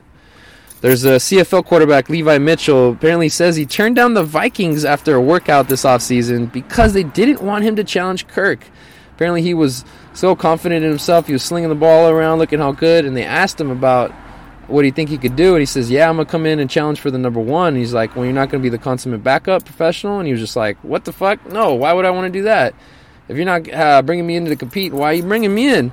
And this was after Kirk's like worst game of the year by far, where he was just looking horrible against Chicago. And he's looking all right in the game since then. He's messed the Raiders up. Basically, he's if they can run the ball, he's going to have a pretty good outcome. If not, then it might be struggle city for him, right? Ellen DeGeneres got caught sitting next to George W. Bush at the Cowboys game a few weeks back, and because he was like making a presentation on the field. I think he made a donation of some sort. I cannot remember.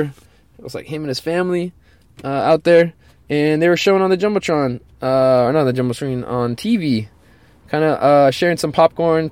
You know, I think she was showing him something on her phone and making a laugh and whatever. They look like they're having a good time, enjoying the game, and people were like, yo, what the fuck, man? This is like one of the most progressive lesbian allies that we have in Hollywood. Why are you schmucking it up with some dude who's a lot of people consider a war criminal and a horrible politician and et cetera, et cetera. You know, he's got his his own faults and his own problems with his record in the past and stuff like that. So people wanted to go all crazy and attack her, and she was just kind of like, yo, man, it's like as a comedian, I try to be chill with everybody. I want to be cool and I want to be nice. And I know no one's perfect, but it's easier to be nice than it is to be a bad sourpuss, a bad person. And so she says that, and people were kind of ripping her on that, because like we're in the craziest like climate right now in terms of this stuff and the reactions and everyone going, you know, crazy. It's like, is this like really, should this be your focus? You know? Yeah, man. I think every president ever has like blood on their hands in terms of some of the decisions they made. But that's just par for the course. That's part of the job description at this point. You can't be upset about that. I mean, you can be upset at the decision that is made, but I don't know. Out of everything too, it's like Bush is like, I feel doesn't get as much blame as some of the other presidents in certain situations, because he was coming off as a doof, and it seems like Dick Cheney was the one making a lot of the calls there, really pulling the strings behind the scenes. So if that really was the situation, then so be it. So fucking be it. Alrighty, what else we got? Let's see, do I have time? I'm gonna go. We're gonna take a break. We're gonna finish up with some of these stories, and then yeah, man, we'll get back to you. I gotta go do this open mic right now. I'll give you an update as to how it goes. All right. Now I'll be back in a sec. All right, and we're back through the magical power of editing. It is now Saturday, the 19th. Chilling in the evening, gonna get ready for this AMF festival in a little bit, and surprising turn of events that have occurred within the last few hours. But I have copped my ticket to go see Idris Elba at Sound tonight, and that'll be going off I think till 4 in the morning. I'm just balling. I'm going for it, I guess, this weekend. This shit's gonna be fun. I'm gonna have a good time. I'm getting amped. So I gotta finish this podcast before. I've been kind of procrastinating on shit today. Yeah, last night was cool. Did the comedy set. Saw my boy Austin there. Zach also too. I think he was doing his first set ever. Not bad. Who else did I see? Yeah, man. Shout out to Brennan. Hosting the mic. Yeah. So I went, did that, met up with a friend of mine who works over at Morton's. Got me a couple drinks, feeling myself, just got paid, got a couple sales at my job, so I was like, screw it, I'm gonna do it. Did that, and then busted it back, did the rest of the mic, and then, because this one, it's like, you have like a little 3-minute intro, a little clearing thing they call it, where you just get to talk about whatever, your day, what's on your mind, And then you can go through material and you get 7 minutes later on in the mic. So it's an interesting one. Also, after that, met back up. Smoked a joint and then went home pretty much. And just been chilling. Ooh, later today I'm going to be going fucking hammer. Ooh, smoking on shit that you know ain't Bammer. Ooh, damn. I'm about to have fun. This is going to be crazy. I need to talk about the rest of the shit that we were talking about, though, because, man, we already like an hour and a half plus deep into it, and we still haven't finished, like, talking about football even, man. I think I'm about third of the way through everything. So here we go. We talked about Ellen DeGeneres and George W. Bush at the Cowboy game. That was the last topic. All right, here's another one that I saw here. A walking beer vendor at the Dolphins game a couple weeks back charges a customer $724 using not the card reader that they have that they're given to use to like charge them for beers, but on a personal card reader. This dude gets arrested and is fired by like the event company, the staffing company, whatever that that hires all those people to do that job. Got fired by his company, and yeah, I think he's going to jail. So I guess crime doesn't pay. That just shows you how like sneaky some of these fools can be. You gotta be careful with the card readers. I think I got my card information stolen from one of those in the past. I think it was at a taco place. This place is so good, I fucking still going back there. I still go back to that shit, man. These tacos are fucking delicious. I had to put two and two together. I was like, man, a bunch of like charges coming out from like Mexico and shit. This happened like a year, 2 years ago, something like that, 2 years ago. Anywho, that shit happened.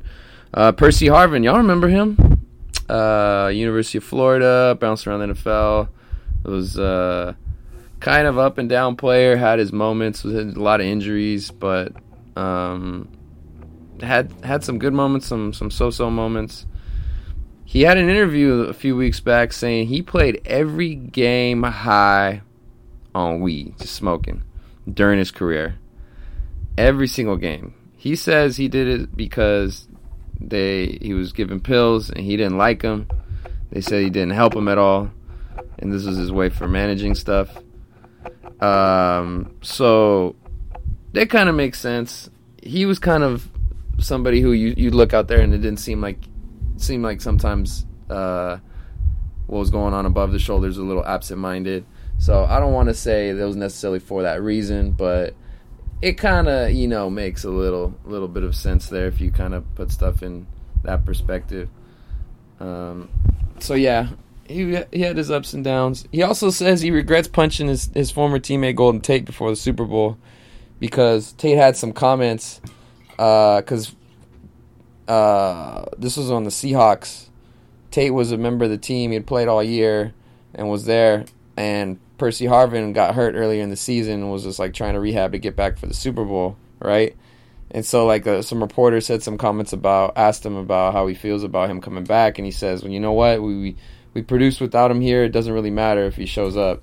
And I was just like, damn, man, it's like not really standing up for your teammate there. Kind of a little shiesty in my opinion. But in any event, this fool took it out on him and just like got into an altercation. I think he punched him in the face because of that shit, which is not how you're supposed to do it, but I can understand why he did it. You know what I'm saying? So it's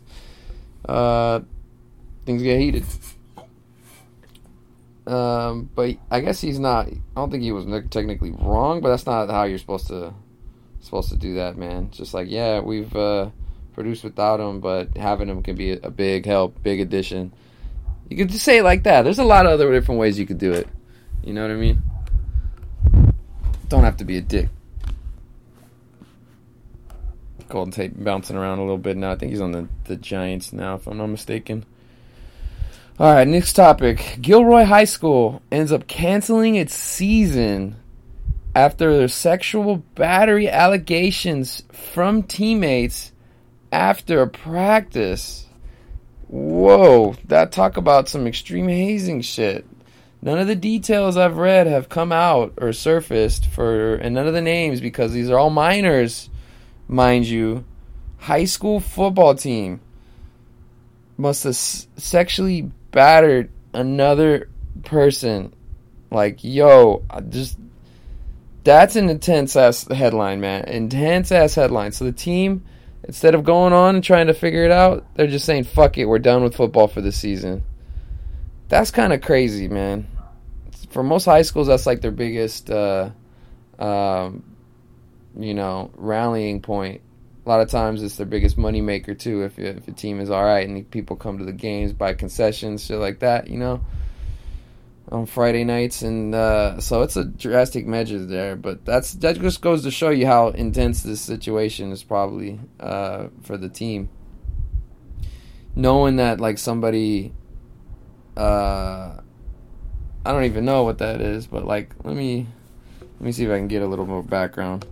All right, I got the article here. It says the allegations of players sexually assaulted by several of his teammates. 4 players were issued citations for sexual battery.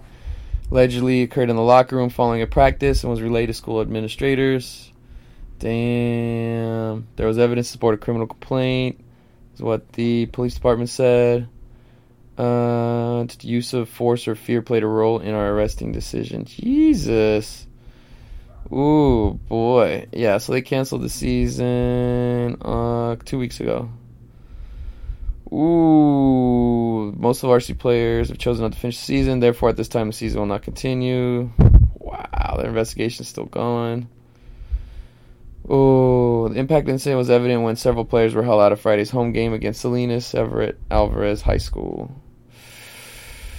Ooh, damn.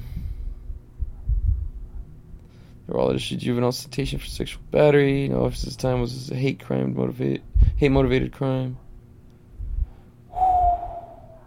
If you know somebody suspended from Gilroy, it's probably because of this. Damn, 2 years ago, Gilroy went 13-0, won Central Coast Section championship.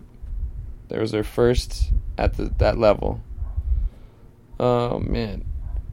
Damn. So then the head coach went to Monte Vista, which is a very big program.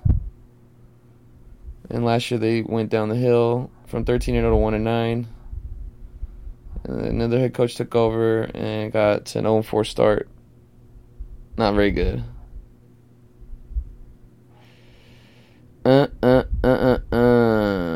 Wow. That's crazy. So yeah, team 2 years ago that won their sections is just done. They're done over that incident that occurred. And that is horrible, man. It's high schoolers just like don't know the ramifications of actions a lot of times, and it's just like, man, you do some stupid shit just because of like groupthink and just being just a knucklehead in the moment. And that's I don't know the situation obviously, but just regardless of just those details, it's pretty insane. Pretty fucking insane. What a dour note to end the football talk. Yay. Let's talk about playoff baseball. Woo, yay. So my A's got eliminated by the Rays. Rays got eliminated by the Astros, who have like some ridiculous pitching staff. Greinke, Verlander, and Cole. And Cole has been like the one who's been dominating everybody. He's putting up like legendary numbers this postseason. Like nobody can hit him.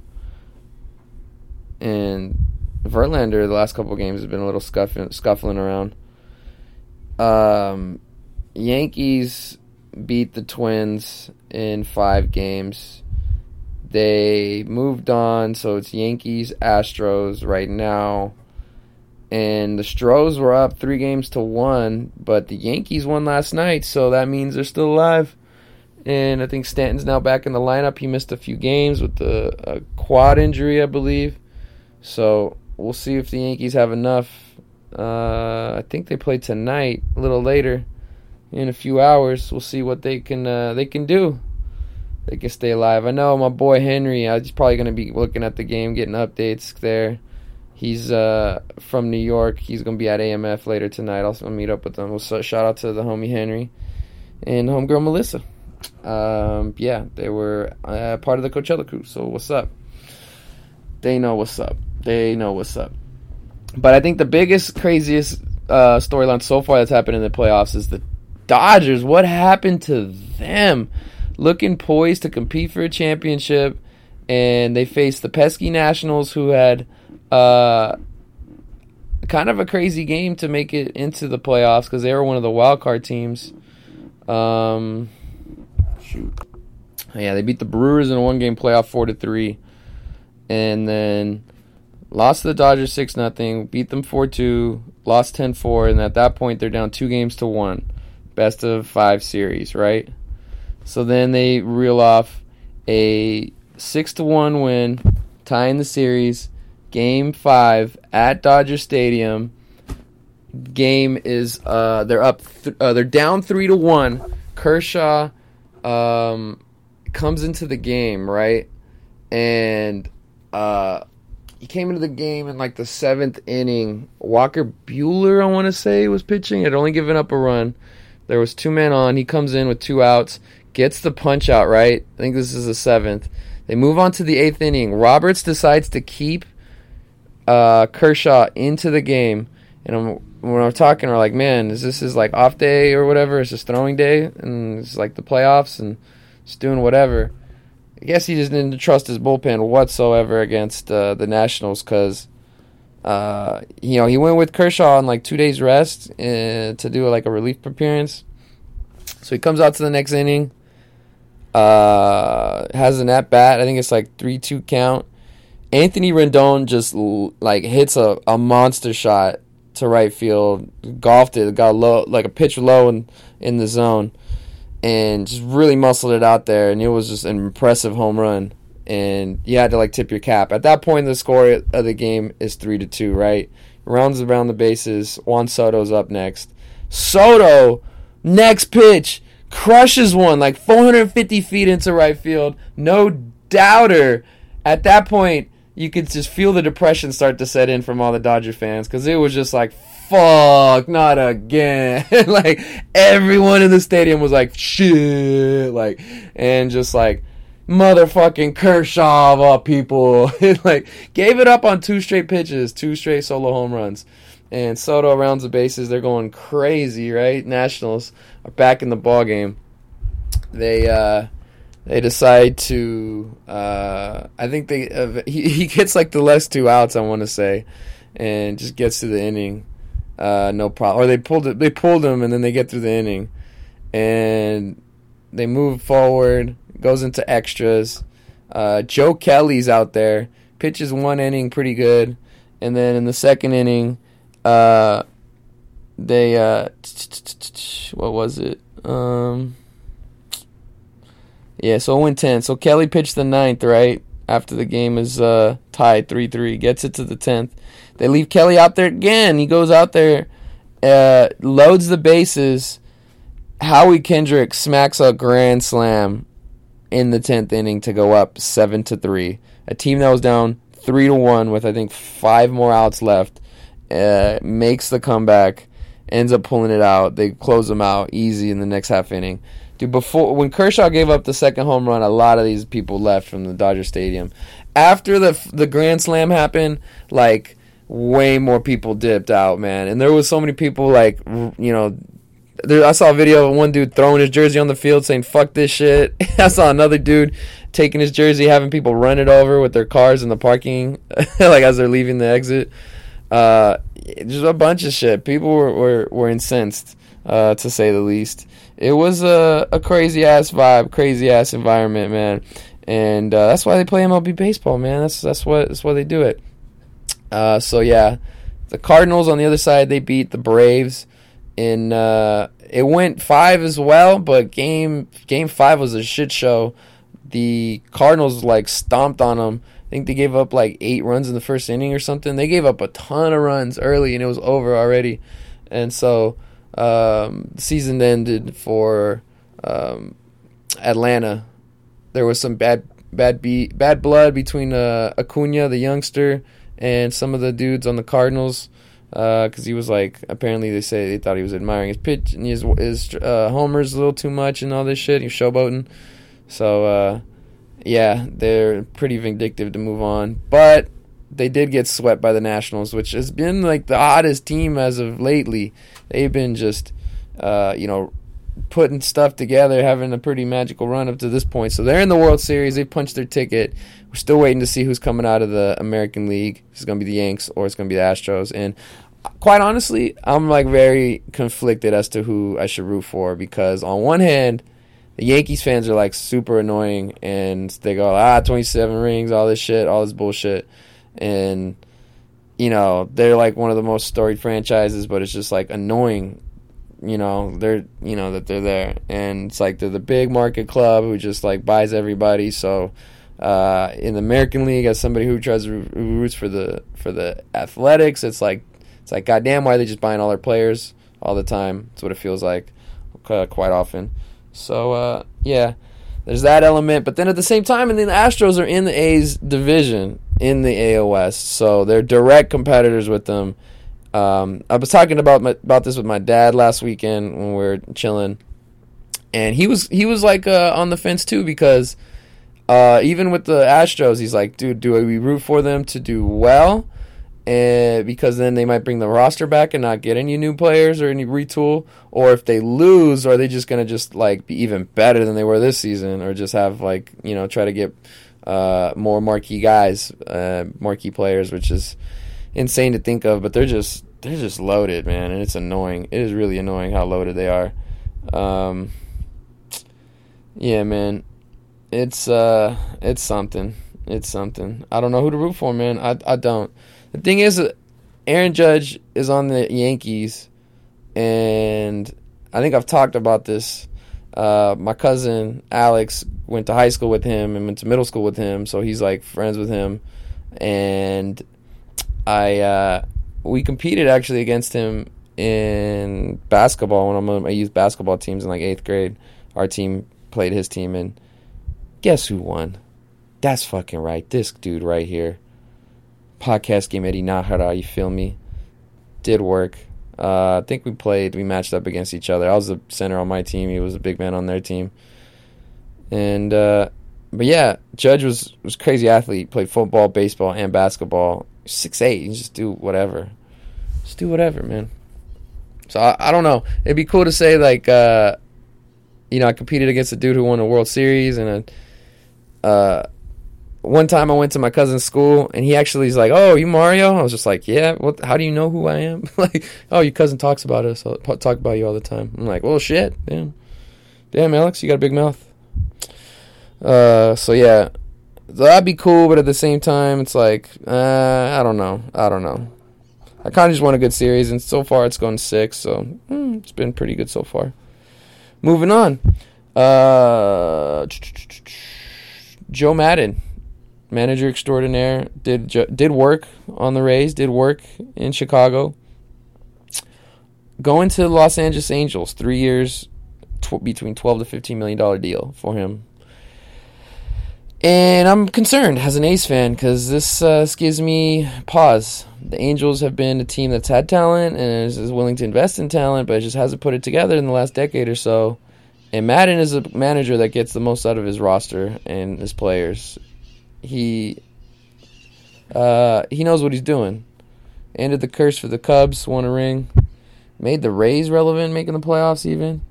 So yeah, the Angels, they have the potential to do some good things moving forward. So I'm keeping my eye out there on what they're doing. I mean, they got Shohei Ohtani. They got the best player in baseball in Trout. Just toiling in just mediocrity. And still have Pujols, whose numbers aren't the worst. It's just you're still on the hook for him for a minute. And yeah, I don't know about the pitching staff though on that end of it. So, but something to look at, something to look forward to. I guess some other Angel-related news.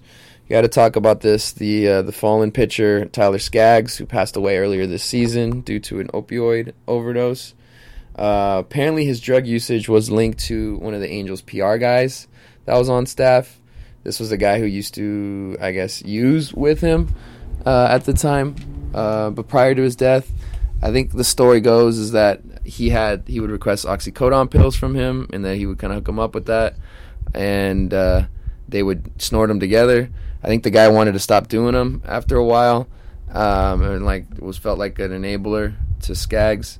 I think this, from what I read, Skaggs was able to retrieve some oxycodone from some other source, which was laced with, I believe, fentanyl, which is what it had. And it's just a sad, sad story, and it's just another frightening example of like what could really happen with this opioid epidemic. And it's taken something crazy and drastic like the story of his death for people to start paying attention and realizing like this is no joke, man. This is like some serious stuff, and I don't wish that on anybody, man. It's condolences to everybody who's lost anyone in due to this epidemic that's going on in our country. This overprescribing of prescription pills, which leads to people to go to other means to get their fix, man.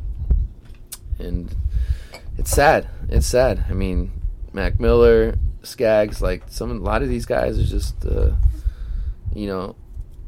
big names, and it's sad. It's sad, and this PR guy is just gonna. I mean, they talked about it prior, but just now that like the information's finally coming out, man, this PR guy's just gonna get raked through the coals. I feel like. Oh boy. And I guess some more baseball news. Commissioner Rob Manfred, at a press conference recently, was suggesting the A's could possibly move to Vegas if there's a lawsuit with the city that's currently ongoing isn't handled and figured out, because there's argument over who's going to have ownership of the land for the A's stadium where it currently sits, because the A's are looking to build a new one. So some of the ideas that they had out there is that they would purchase the land at Howard Terminal, but they also want to still control the land at where the Oakland Alameda Coliseum is, and they want to do a redevelopment, and the team wants to make money off of that investment. The city of Oakland also wants to have possession of that land so they can do something similar, and they can make the revenue and the profit there. So they're beefing over that right now, and this could lead to the A's still sticking around and them not having progress on making a new stadium. So Manfred wants to kind of put pressure on the A's. So he kind of suggested Vegas, I think, to be a little bit of like a sore, or using like recent history to like keep the fans' attention and to put that threat there because of the Raiders moving next season. So they're going to Las Vegas. So he's trying to put the threat on the city of Oakland, like, yeah, you're going to lose another team. They've already lost the Warriors, gone across the bay to San Francisco, Chase Center now. They're played a few preseason games there. We'll see how hyped they get. And yeah, the A's are the only team in town technically, right there in Oakland. So I hope they figure it out. I really don't want to see another team move to Vegas, man. All my hometown teams at one point or another have had like relocation issues. Every single one of them.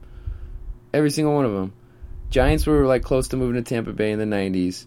The A's have tried to move all over the Bay, from Fremont to San Jose to, I don't know, not even within Oakland, other parts of Oakland. Now they're talking Vegas or moving them elsewhere. Kings almost moved to Anaheim, Seattle. Raiders almost moved to where were they? They're talking all over the place. LA, San Antonio even, now Vegas. So it's just a part of reality, I guess. I don't know. So life's weird, I guess. Life is weird. All right, moving on. Let's go to the world of soccer. First off, I got to talk about this. I watched that Diego Maradona documentary that HBO put on. That shit was kind of fuego. That was over his time living out in Napoli, playing in Italy, and the Serie A, the Calcio that they play over there. And this fool, which is surprised that not many, was a fucking fiend. Yo, this dude had so much coke given to him by people connected with La Cosa Nostra, I want to say, or La Familia. I don't know. So one of the crews he was cool with that ran the whole Napoli's Napoleon drug scene, pretty much. So that's how he was getting like hooked up. This fool would play Saturday and party all the way through Wednesday. and then practice and get ready for the next week. Like, he was crazy. That's what he was saying in the documentary. His fool lived a crazy life, and I don't want to ruin it for anybody who hasn't seen it yet, but what ends up happening later on in his career and why he left Napoli, I found that so interesting and so riveting. I mean, you could look it up. It's already happened, but like the interviews and how they spoke with everyone, I thought that was they put it together pretty well. HBO does a good job of those documentaries, what they do. All right, let's move on. We'll talk about MLS a little bit. Carlos Vela, mi amigo, set the MLS scoring record with 34 golazos in a season. He got a hattie on the last day to send himself over the top. I think the record was 32 last year by, what's his name from Atlanta, Josef Martinez. He was really fucking good last season. Dominated. He had 32. So Carlos ties it with his first goal, slots one home. Second goal, he's boxing a dude out in the he's like bodying a guy in the box with his back to him. There's a cross that comes from the right to the left side. I think he gets a touch on it. It bounces up in the air. He measures it. He's got his back to goal, jumps, hits a bicycle, nails it home for the second one. It was a nasty one, man. It was freaking sick. And then just bagged another one, which I think was a penalty later on in the game to get the hat trick. And, put LAFC at the top of the leaderboard, I want to say. Playoffs are still ongoing. We'll see what ends up happening. Speaking of tournaments, we got the Champions League is back. Hey, we've gotten a couple rounds already. So yeah, that's been exciting. There's been a few matchups that have already kind of happened that have been pretty interesting to watch. Let me look through some of these Champions League scores. Just un momento. All right, yeah. There was we've had 2 match days, like I said. Let me see. Let me look through here. Chelsea lost their first matchup. Napoli won against Liverpool 2-0. That was a good result from them. Tottenham drew with Olympiacos. That was surprising. PSG beat Real 3-0. Di Maria, I think, was going off in that match. What else? Juve and Atletico drew with each other 2-2. Let's see, match day 2. Real Madrid, they drew with Club Brugge. Tiny club, man. 2-2. So Real Madrid only has 1 point through 2 matches. It's like, that's pretty surprising. Are they going to get bounced early?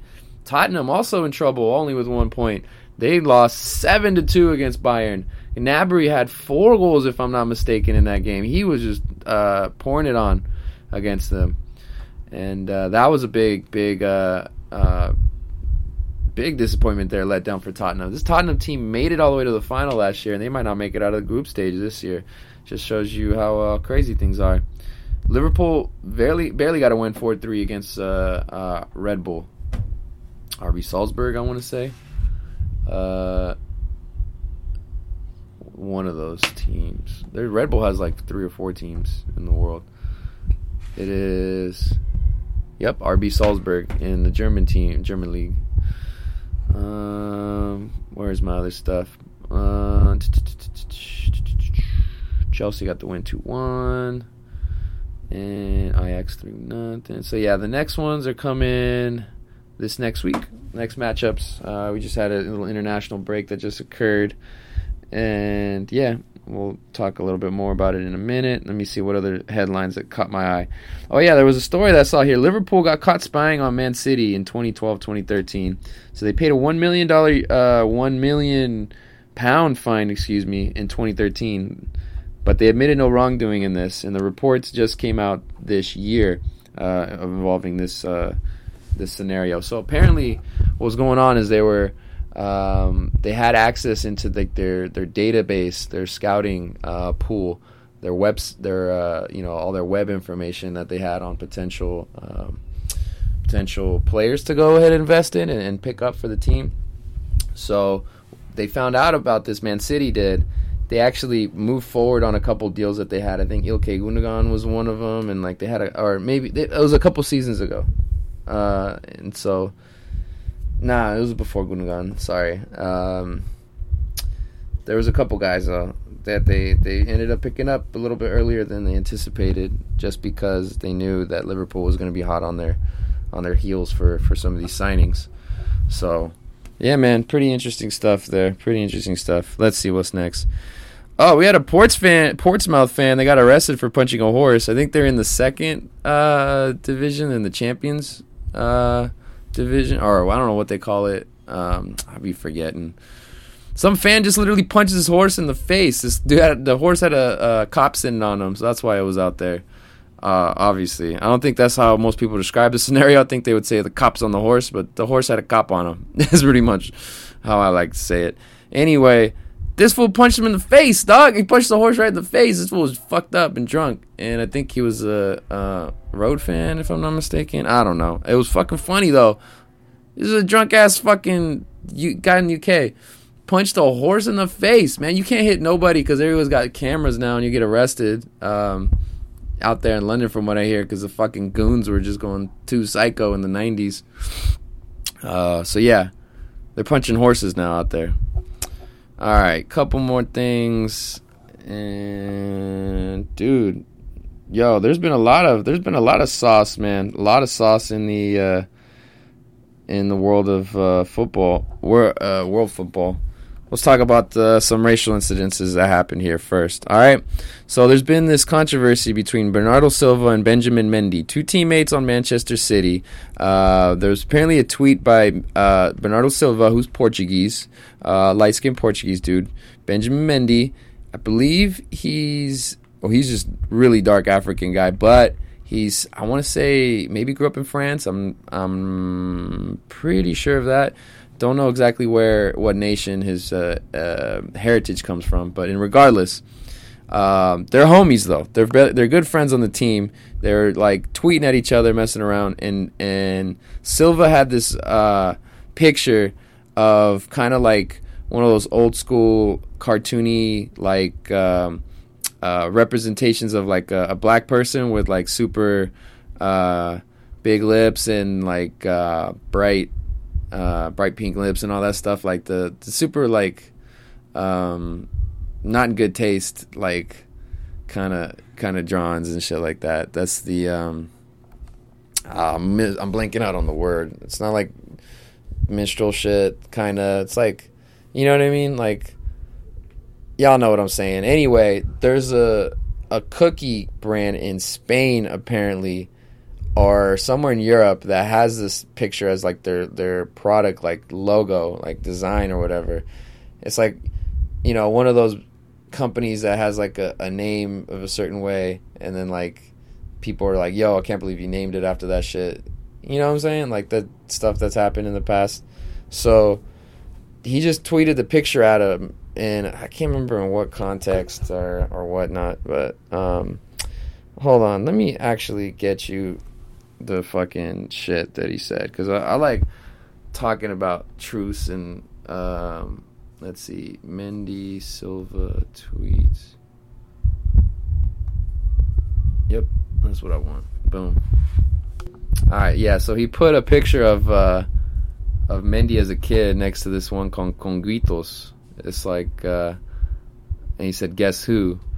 And people were kind of pissed. Mendy went to his defense too and was just saying, like, I don't really take offense to it. But the football association in England was charged him or whatever, and was going to potentially ban him. So when this first came out a couple weeks ago, even though everybody involved is not upset or whatever, Mendy was just like, yeah, we're just kidding, I get it. Like, he tried to say some shit. And then, what's his name?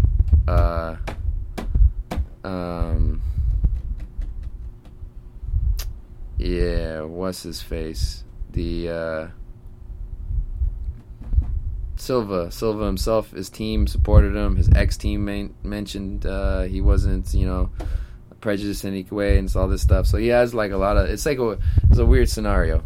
It's a weird scenario. So they're homies though. Like, they have no problems. Like, I've seen videos of them just chilling still afterwards. So it was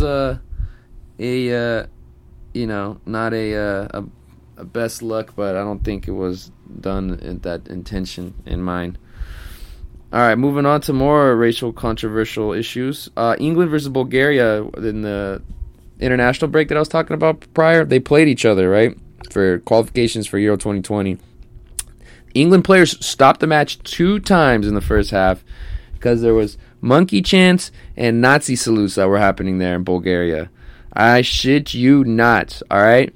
Now, granted, this match was already was played with the stadium having partially closed stands because there was incidents versus Kosovo and Czech Republic where they reported some racist or some Nazi salutes and those incidences of that kind. So this is not something new for the club, for the national team. So it's been controversy for the Bulgarian Football Association. The head of the Football Association ends up resigning after pressure from the president of the country, right? So this shit is now taking like new levels, and it's crazy. Like this is like something that's happened a lot with the team from England, with a lot of their black players that they have traveling to other European countries. Man, there's been a lot of incidents where this happened. Kyle Walker, I know he's received his fair share, and also what's his name, Lingard and Rashford from Man U have gotten their fair share of racial abuse from the stands, and there's been a few other guys too, but yeah, it's unfortunate. You hate to see it, man. You hate to see it, and I hope there's some punishments further for this, for what happened. And I don't know what's gonna do for like the people and what's gonna change, if it's gonna affect their opinions at all or whatsoever. But it's gotta happen. Another incident though, between, let's see. Yeah, 2 more. We're going to Italy now for the racial incidences, all right? Where they kind of have like a little history with that shit. Cagliari and Hellas Verona. They avoided punishment for the racial incidences that happened between fans and opposing players. This was, I believe, last year, earlier in the season. So they avoided punishment from the Italian Football Association, right? Then Lazio was handed a partial stadium ban for the next Europa League match versus Celtic, due to fascist salutes that were happening during their match versus Rennes, R-E-N-N-E-S, in the French league. All right, so they had the match there. And this is the league under Champions League where you compete with other teams in Europe. So Lazio is like a big club over there in Italy. And so these incidents just keep on happening, man. And it's just... You hope they try to stomp this racism out of the football forever. I don't know how effective or whatever it's going to be, but damn, man, damn. Craziness. Let's see how many more we got to get through. My list is at 78, and we are so far through, we just handed 50. All right, cool. Let's see if we can do this in the next 30 minutes. It's another long episode. This is what you're here for, man. You're here for me, right? You're here for me. Here to see the craziness that's going on in the world. All right. There's these 2 football players, Ilkay Gundogan and Emre Can, who are of Turkish descent that play on the German national team, right? All right. Turkey right now is going through some aggressive behavior that they're exhibiting against Syria since Trump decided to move his troops out of there about a week ago, all right? It's about a week, okay? You follow me? You understand what's going on, right? So he wanted to crush ISIS. ISIS was crushed, and then he immediately removed support for the Kurdish people who were there helping. So once the Kurds were on their own, the Turkish government decided to step in and try to take over and grab the land that's right there, right? So now they're in a conflict going on.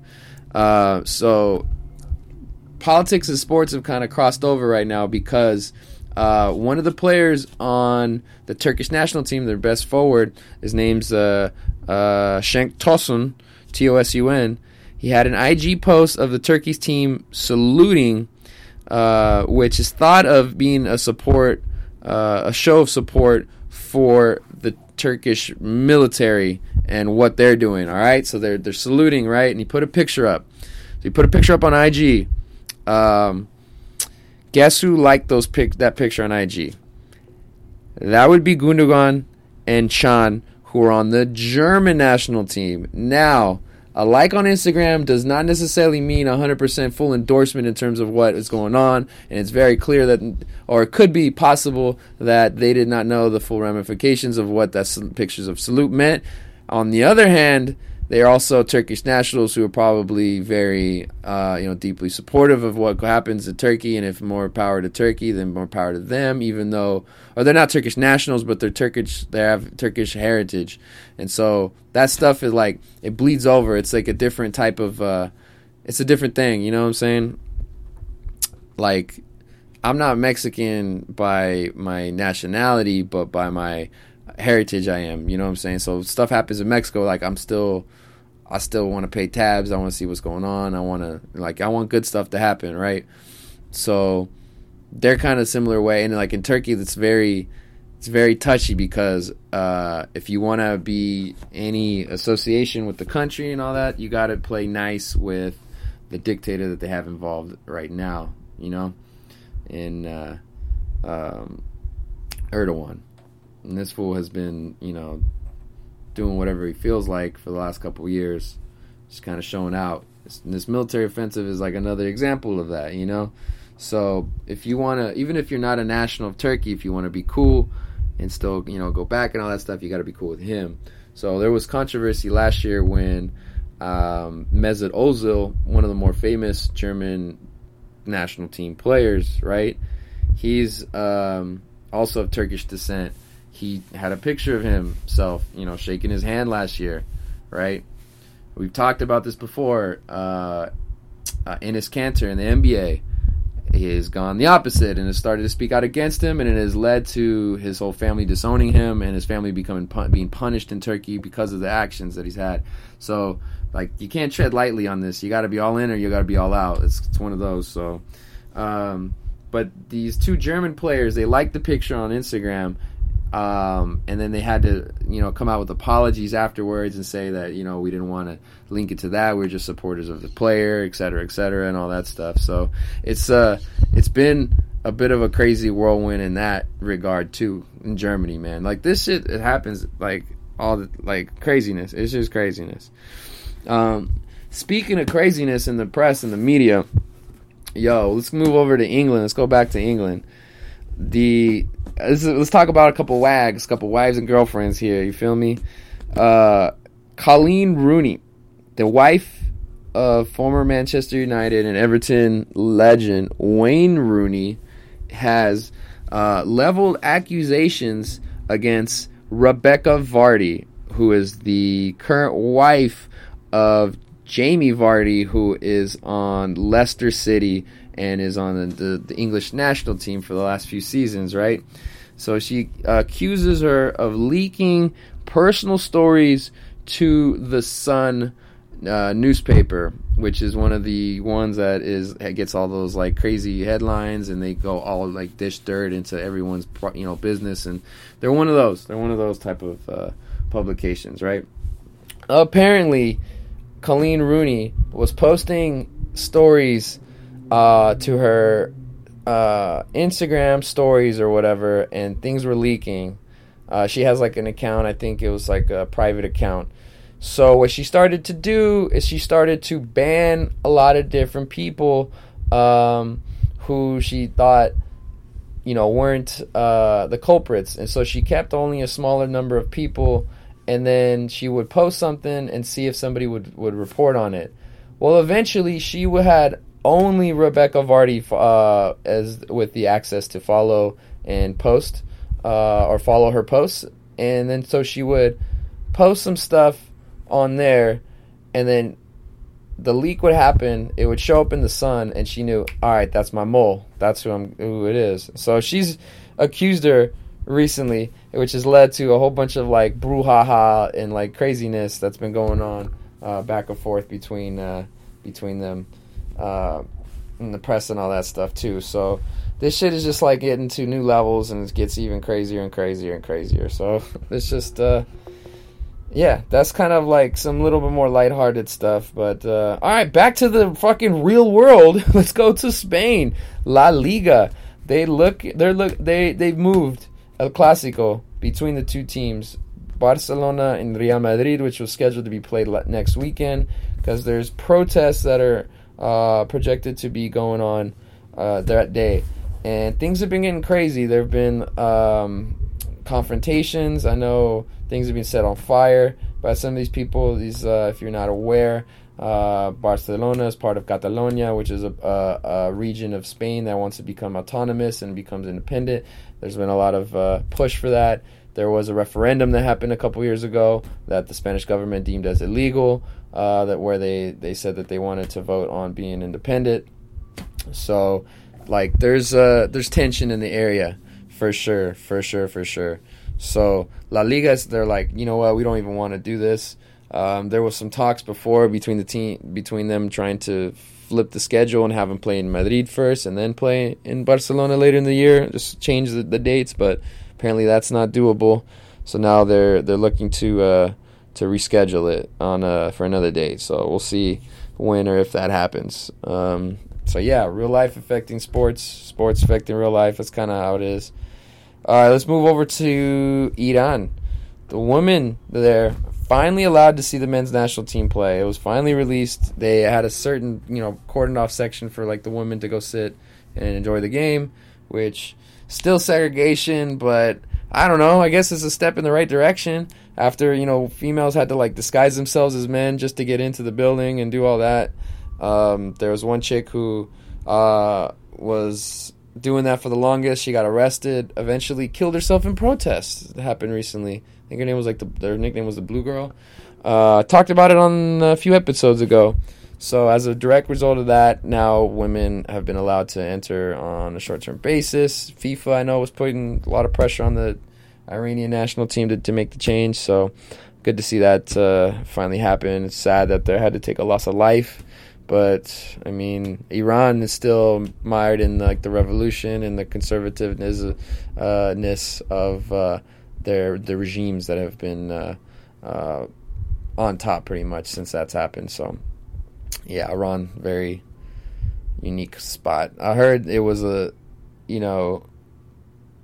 cool place to be prior to that, but, stuff happens. The world changes. People move. All right, let's go over to the U.S. now. Team USA, the men's national team, lost to Canada 2-0 in the Nations League, which is just a small little competition. First loss to Canada since 1985. Canadian players are getting better at soccer. The Canadian players are getting better at basketball. It's coming, man. America, we got to step our shit up, bro. We got to step our shit up, man. What is this? 2-0? Sad. Not a good look. All right. We have number 56 now. You think we can make it? You think we can get all the way to 78? All right. Over to the world of boxing. Earl Spence versus Sean Porter. I got to see some of the highlights. I unfortunately wasn't able to watch it because it happened in the first day of Cross, but it was for the 147-pound title. Action fight. All the highlights I saw, oh my God, these guys were going at each other the whole time. Porter looked like a little pitbull out there. He kept pressing Spence. He kept coming inside. And Spence was, to his credit, tagging him up every single time he tried to come in. He was countering him beautifully, landed more solid shots, knocked him down later on in the fight. I want to say maybe the 10th round on a nice, cross counter that he just caught him, perfect timing, right up on the chin, and dropped him. To Porter's credit, he got back up and I think he won the fight in one of the judges' scorecards, if I'm not mistaken. But Spence ended up taking the belt. He had less damage on him. I think it was a fair assessment. 147-pound title in consideration for fight of the year, in my opinion. It was an action-packed one. I could see why a lot of the critics enjoyed it. But I have to report on this. After the fight, a few days later, Errol Spence got into himself a car accident, a one-person accident, where he drove over the median and the car flipped over. The only reason he survived is because he got ejected from the car because it was a convertible. He had no seatbelt on, only had chipped teeth, didn't have any serious injuries. He was released from the hospital, but he got charged with the DWI because he was under the influence in Michigan, I want to say. Whoo, boy, living a little too close to the edge there, boy.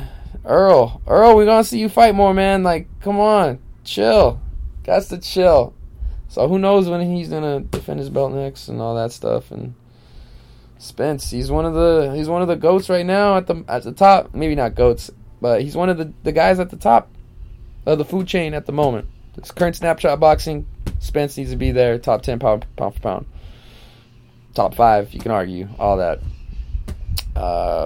Different weight classes and all that stuff. You can go ahead and argue it. But, man, chill out, man. Hire you a driver. I know these dudes get a kick out of, like, the thrilling and exciting. Fighting has got to bring that to you, and sometimes they look for it outside of the ring, and driving fast cars is one way to kind of get it to you, but you got to be careful, man. Got to be careful. Can't fly a little too close to the sun there. All right, we'll move on to some more boxing news. We got Triple G won the middleweight title against Deryevchenko. He goes, I don't remember his first name, but Deryevchenko. They fought in Madison Square Garden last weekend. Triple G ended up winning that fight. It was a split decision. Triple G didn't get the knockdown, and he looked beat up. He looked like he, had a tough opponent in front of him, and it looks like Triple G now on the downslope, but he won himself another belt. He got back in that contention, so now he's going to compete probably with, what's his name?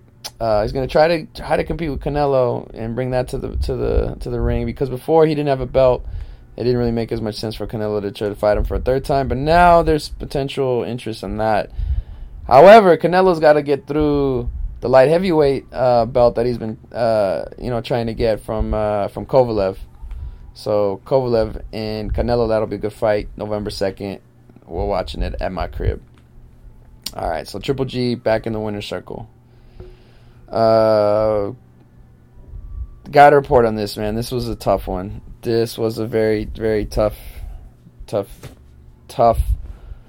ass story to follow when I first got the notifications about it on all my sports apps.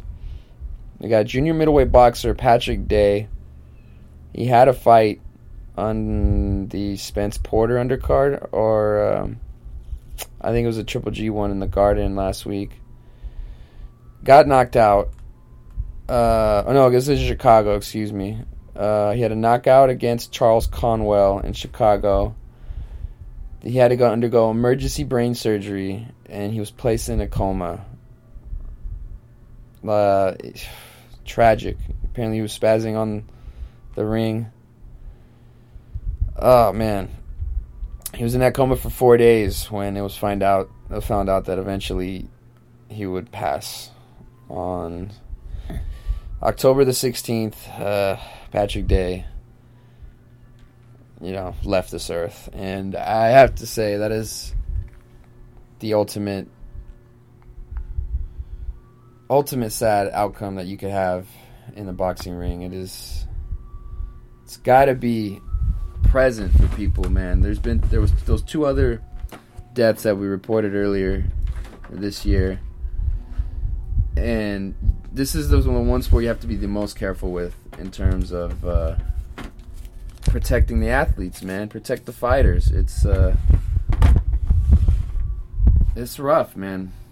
They want to go out there and do as much as they can and push themselves as far, but as what's where the training and knowing your athletes, where that all comes in, man. That comes into effect. You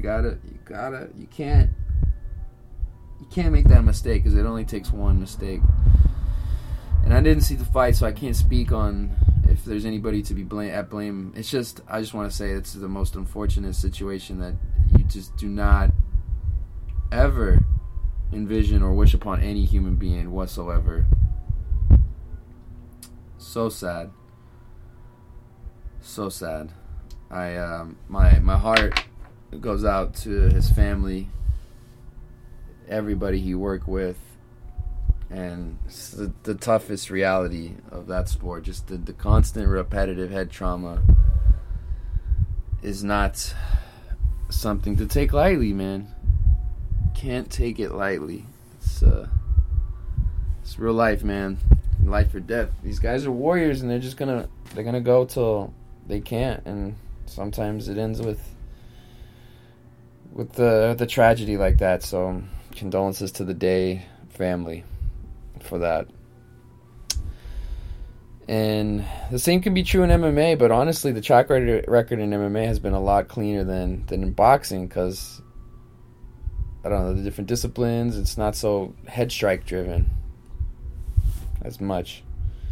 But there's going to be head strikes, some going to be legal, some not. We're going to talk about the UFC Mexico main event that just happened. It ended up being a no contest between Jeremy Stephens and Yair Rodriguez. After 15 seconds, because there was an eye poke from Rodriguez to Stephens, they eventually stopped the fight.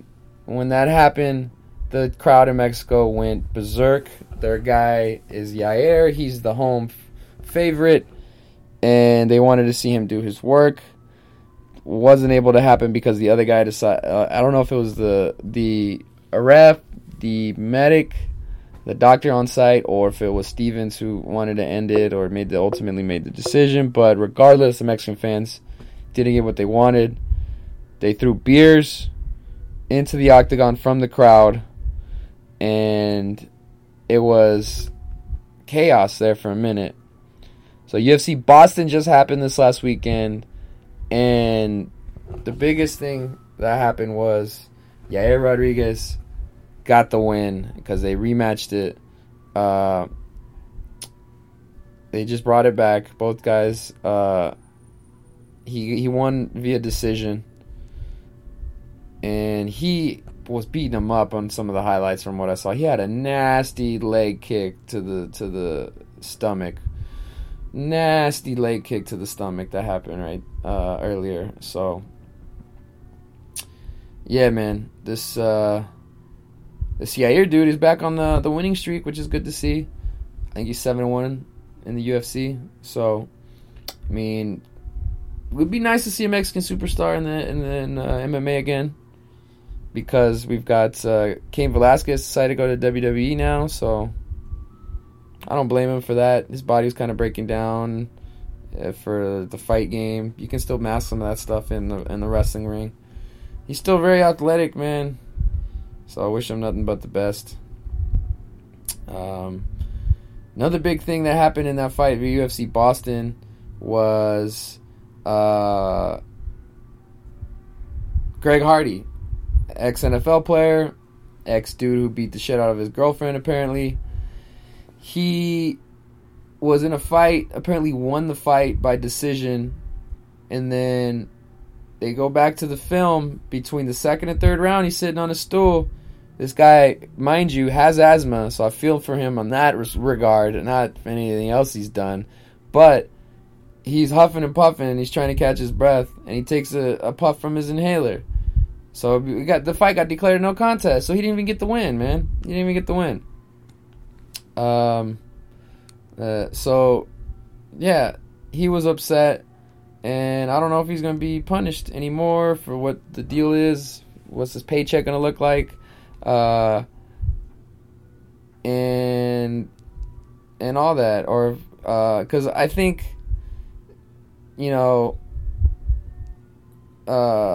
White thinks he could be a potential, player for him in the heavyweight division. He's athletic, and he's shown some knockout power. He's shown some good signs, but he's had two disqualifications, I want to say now. One's for the inhaler, and I think another one for a low strike, a strike to down opponent with the leg. I think he kneed some dude when he was knee down. which is illegal to do. He's still learning the ins and outs, man, but I don't know. I don't know what's going to happen there. Dana's got to kind of do some calculation to see if it's worth his effort to keep moving with them. All right, let's move on. One of the best knockouts I've seen in a minute. Super crazy. Israel Adesanya, the style bender, got the knockout over Robert Whittaker in the second round of their title fight that took place down in Sydney, Australia. This is a battle of the Aussies and Kiwis, and boy, was it a fight. Whittaker, game fighter, style bender, he might be on another level, man. He's, so nice. So nice. Just undefeated in K1, and so far in his MMA career, he's had some impressive performances. This one against Whittaker was probably tops in my book. Oh, he came out crazy intro with some dancers and stuff like that.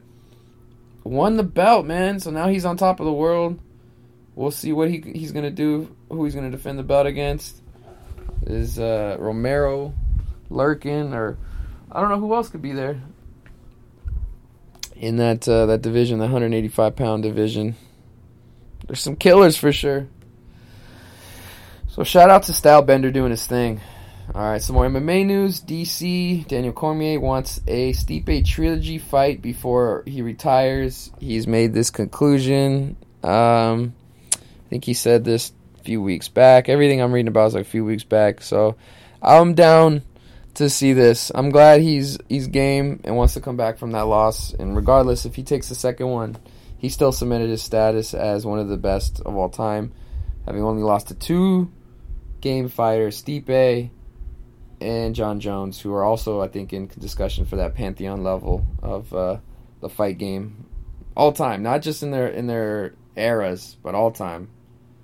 Stipe's won the belt, won heavyweight championship fights on 4 different occasions.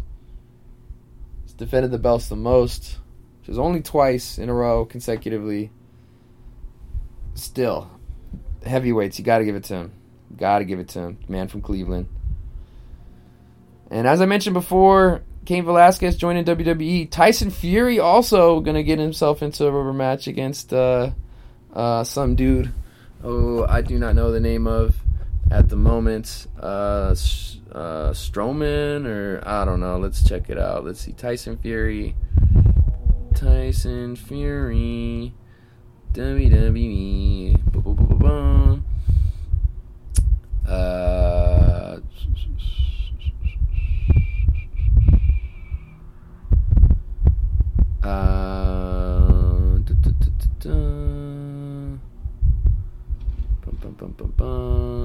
Braun Strowman.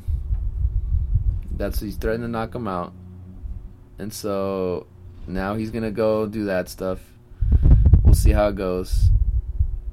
He upset reporter. Apparently there was issues. They're saying his fight now with Wilder might be in jeopardy. I don't know. They're gonna fight in Saudi Arabia. Okay, yeah, this is a more controversy than WWE fighting over there, doing their events over there. Yeah, he's gonna fight the Crown Jewel over there. We'll see what happens. He's gonna make a big payday, though. I think that's what most of this is about. Cain Velasquez has been doing his lucha libre shit for like about a year or two now, so this isn't as surprising on his end. But WWE's trying to just get like the biggest and baddest out there. I know they recently went to Fox, and they had some draft thingy where they were showing different wrestlers go to different like Raw or SmackDown. I think Fox has Raw. I think Fox got Raw, if I'm not mistaken. So there's been seen a lot of wrestling in the media and stuff like that in the last couple of months because of that. So yeah, they get a couple people in the fight world to go do that for them. So let's do a couple more sports things and let's talk about world shit. Yeah? Does that sound cool? Alright. Byo Kim of the Korean Tour got suspended 3 years for flipping off a fan in the gallery because they were taking some photos and the little shutter threw off his swing. And so he dropped the club and immediately flipped off the fan and moved on and continued. I think he won the event. Doesn't matter. The Korean tour, 3-year ban from participating. That's excessive. I understand proper, performance and proper, being nice and all that stuff too, but 3 years for 1 year is a crazy ban. Just find the motherfucker. I don't know how much they're making on the Korean tour, but this fool gotta go to Europe now or something. Now he's gotta go play golf elsewhere. I don't know if he's good enough to make the PGA, but might as well try now, I guess. I don't know. All right, let's go to the Triple Crown horse racing. The winner for this year, Justify, failed the drug test before the Kentucky Derby and should not have participated in the race, apparently. Controversy in horse racing now. And I guess most people pay attention to that stuff because they're gamblers. You know what I'm saying? Not everybody's like horse lovers. And even horse lovers don't like horse racing because that's a different, like the way they treat the animals can be questionable at times, to say it nicely. Yeah, man. There's so I don't know what's gonna happen with the bets or anything. I don't know if they took the crown away or whatnot. I'm pretty sure that Justified it was now not like disqualified or whatever. But what happens with all the bettors though, and all the money that they had and they made? Speaking of betting though, there was a poker controversy that happened recently. Apparently some dude was making a shit ton of money at this table in Sacramento. I think he had an earpiece or something. Kept looking down at his phone and kept winning these hands that most people wouldn't win. Was taking away a ton of money. And then just like up and quit. And he only participated in this one poker room. They had some live streams, so people were like commenting on it, but they were just kind of giving him props and kind of blown away by his performance. They're like, damn, this dude is going crazy. It's up in Sacramento area. And people have been pressing him recently, and he's just like been a character. He's been going MIA. So, shit, man, it's crazy. Alright, I don't know if you guys saw this video that happened recently. Let's go to the world news. We're on topic number 68. I think I added a few more, so we've got 80 of them. We got 80 of these bitches now. Alright? So I wasn't planning to bring the poker shit up, but fuck it. You know what I'm saying? People be betting, and then people be getting screwed over, and then do the people get screwed over ever get fixed? Probably not. That's what's fucked up, man. So sometimes if you cheat, you might get, keep that shit. That's what the society be telling people, man. This kind of sucks. Alright, the video that I was talking about, though, this lady jumped into the lion pit at the Bronx Zoo. She didn't jump into the actual pit part, because there was you can't tell from the video and the stills that they show sometimes, but there's got to be like a moat or like some body of water or like something that separates the lion from this lady, because this chick was like fucking an idiot too. She stepped over the fence and went over there. The guy recording the video is like hilarious. Somebody's like, you should tell her to stop. And he's like, I've done tried, or some shit like that. And he's just like, what the fuck? It was crazy shit. So some people were just going crazy. I don't think she was ever really in danger though. So yeah, man, that's that. Alright, moving on. Jordan Peterson got himself checked into rehab for Klonopin use. Jordan Peterson, the more I don't know how to describe him. I've talked about him before. He's a guy who gets these speeches that are more like self-motivating. He tends to be more of a politically conservative person. He was a professor at a college in Canada and took umbrage with the whole pronouns issues, and he had some beef with it, some legitimate for sure. He became famous, kind of went on Rogan and talked about what was going on. He's got a crazy story. He went through like an all meat diet or whatever recently, and was actually improved his conditions because he had some shit going on in his gut. I don't know, But apparently he had an issue with Klonopins. And I can speak personally upon this. I experienced a Klonopin summer one time in college. A friend of mine who will be unnamed happened to come upon a prescription of it and was handing them out like Tic Tacs. So your boy had a few. They're antidepressants, and they very much make you feel nice with a beer or two if you're just chilling. But you just feel kind of like loosey-goosey, zombied out a little bit, and you're just like lost on the couch and very prone to like making people pass out and shit, or blacking out. Very easy to black out. So my friends who used them more than I did, they would have some adventures on it for sure. And it's kind of scary to hear about it at the end. One friend of mine came out of a blackout mid-hand at a poker table and was just like, oh shit. Like, whoa. Like, money on the line and stuff like that. You're like, damn, this is not a place you want to come out of a fucking blackout at after a day of partying. So, yeah. Shout out to them. Appreciate the generosity. So, yeah, Jordan Peterson, I guess it's good to have some self-awareness and you understand that you want to go ahead and do that to better yourself. He's always somebody who's like, he's not everybody's cup of tea. I'm going to give you that. He's very, very much of like fix yourself before you fix the world type of attitude. And so there's been a lot of young males who've kind of like his message that he's been spewing out there, and just like, yeah, you're right. You know what? I do need to look myself in the mirror and just improve myself. I've been through that conundrum too, man. I mean, I've talked to a couple people. Some people hadn't seen me in a while. They're like, man, you're looking in a little better shape and stuff. I'm like, yeah, man. I just stopped wanting to look in the mirror and feeling like a piece of shit for looking like a piece of shit. I still feel like I kind of do still look like a piece of shit, but I look less of a piece of shit than I did when I was a whole piece of shit. You feel me? I used to weigh 270. I'm at 220 now, so getting there. I'm getting there. 225. All right, conservative. 220 if I'm doing crazy cardio and I'm eating right. I haven't been eating right in the last week or so. Screw it. I need to step back into it. Yeah, man, so I'm glad he can self-aware and is able to get treatment now, is doing all that stuff. But, oh yeah, I was saying before too, man, like, I can't, like, if I'm gonna be a comedian, I can't be, or like, if I'm gonna be, I'm already bald, I can't be fat and bald. And then I'm doing comedy now, so I can't be a fat and bald comedian. Because in my opinion, I feel like Bobby Kelly's got that corner kind of on lockdown. You know what I'm saying? You know what I'm saying for all my fucking comedy fans out there?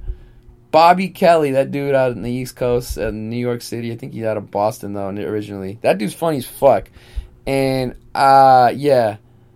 He's got that shit on lock. So I'm gonna be on the little slimmer, bald dude. Hopefully as funnier. I don't fucking know. People give him shit all the time. He's fucking funny though. Get him in a round table. I like him in those settings. He's just gonna like go off on people. Kind of chip in snipers from the side. Anyway, speaking of comedy, we'll talk about this dude Shane Gillis. Got fired from Saturday Night Live because of some racial comments he made on a podcast. I'm not defending any those comments whatsoever. However, I feel like the SNL should have done some more research into this stuff and have this understanding. They're a little bit more sensitive to the topic because there was an Asian cast member on SNL, the first all Asian, or, you know, Rob Schneider was he's half Filipino. So he would be technically the first dude of any Asian descent. So this guy is the first, I guess, guy who is completely Asian. And the Shane Gillis dude did not have some flattering comments about Asian people on his this podcast. And it's funny because a lot of comedians were saying before, like, man, I guess the only people you can really talk about are Asian or white people now on stage and be cool. And then, well, I guess he didn't do it on stage though, but I guess it's like, as a comedian, you know? So he got canned and it's been a lot of controversy. I think he's actually a funny guy, but like, you know, maybe, I don't know, man. Maybe it's just best for him not to go to the SNL route. I don't know what's going to end up happening. So it sucks. It sucks just the situation on like a lot of people, because it's like now we gotta have less people wanting to be open on podcasts. You feel me? It's a different. I understand it's a different environment. It's a different setting. People try to play, like characters and stuff for them, on the shows and stuff. This is gonna be a long episode, man. It's gonna be a long ass episode. All right. I don't know what else to say on that. SNL, they've been so. I did see some of the recent episode that they had. I saw some of the skits. It's funny that they want to do the Grouch remix after Joker movie came out. That was pretty good. I like that one. Melissa Villaseñor, she's funny. She's a little quirky funny. Yeah, I don't know. This Gillis guy, what his deal's gonna be. I don't know, man. Could have been a learning moment. Could have been something that could have been used and moved forward. His comments afterwards didn't seem as like reticent as like some people were asking for or they wanted. So I don't fucking know, man. I don't fucking know. Let's talk about some more racial politics. Justin Trudeau got caught in brown and blackface again. What are you doing, Justin? More pictures are surfacing, and this is like another thing, man. This dude had the world at his attention just a couple years ago, and now it's like, I don't know what's going on, man. Keep shooting himself in the foot. It was at like some Halloween party for like one of the schools he used to be a teacher at. You could do the Halloween costumes without the skin shit. I've done it before. I think most people get what you're going for with the costume, or they should, right? Yeah, so not good for Justin Trudeau in the news. Let's see what to go next. We talked about the Chinese police shooting protesters in Hong Kong. It was the 70th anniversary of communist rule that happened a few weeks back. I think this was prior to the comments that Mori came out with and led to that whole shitstorm. So this is the reason why Mori said the tweets in the first place. Because, yeah, the Chinese police are going to be, up on them. China also scrubbed an episode of South Park from their version of the internet because the episode, 100% of it, was making fun of their censorship. And I think South Park knew that they were going to be censored, and they just went ham on it, from what I hear. I need to watch the episode. I still haven't had the chance to watch it, but I think it's funny that China has that power. They're just flexing it. And they can just say, all right, no more South Park ever. There's no more Winnie the Pooh ever in China because they started making the comparisons of President Xi looking like him when he was walking. It's pretty funny. Any mention of Winnie the Pooh will get you like fucking on lockdown or something on China. Like, they don't fuck around, man. The government does not fuck around with human rights at all. At all. Alrighty, let's see what we have here. We got a bunch of stuff. Let's go to the world of Latin America. At the El Salvador, their president takes a selfie before giving his first UN General Assembly address. Took a selfie, and that got attention. That got people hot and bothered, and all upset. So yeah, man. I just thought that was crazy. This is the world we're living in now. Full taking selfies. He's at the UN General Assembly, man. Apparently that was part of the reason why I got his attention in the first place. Was his use of social media and all that jazz. So I don't know, man. I don't fucking know what's real, what's good, what's proper anymore, in what setting. These people are just wilding now. Let's see. What else? El Chapo's son just got arrested in Culiacan. This is like yesterday, the day before. Sicarios have forced police to release him, and there's been violence on the streets since then, going back and forth. That's how crazy the cartels are. They got a dude released from prison because they just showed up in force and was like, y'all better do this shit. and now it's been kind of chaos in Jalisco. Or wait, no, hold on. My geography's fucked up. Sinaloa. It's a Sinaloa. Okay, battery down on the recorder, but we back now. We back again. All right, so we're talking about Culiacan and the Sinaloa cartel. Let's talk about Trompito a little bit.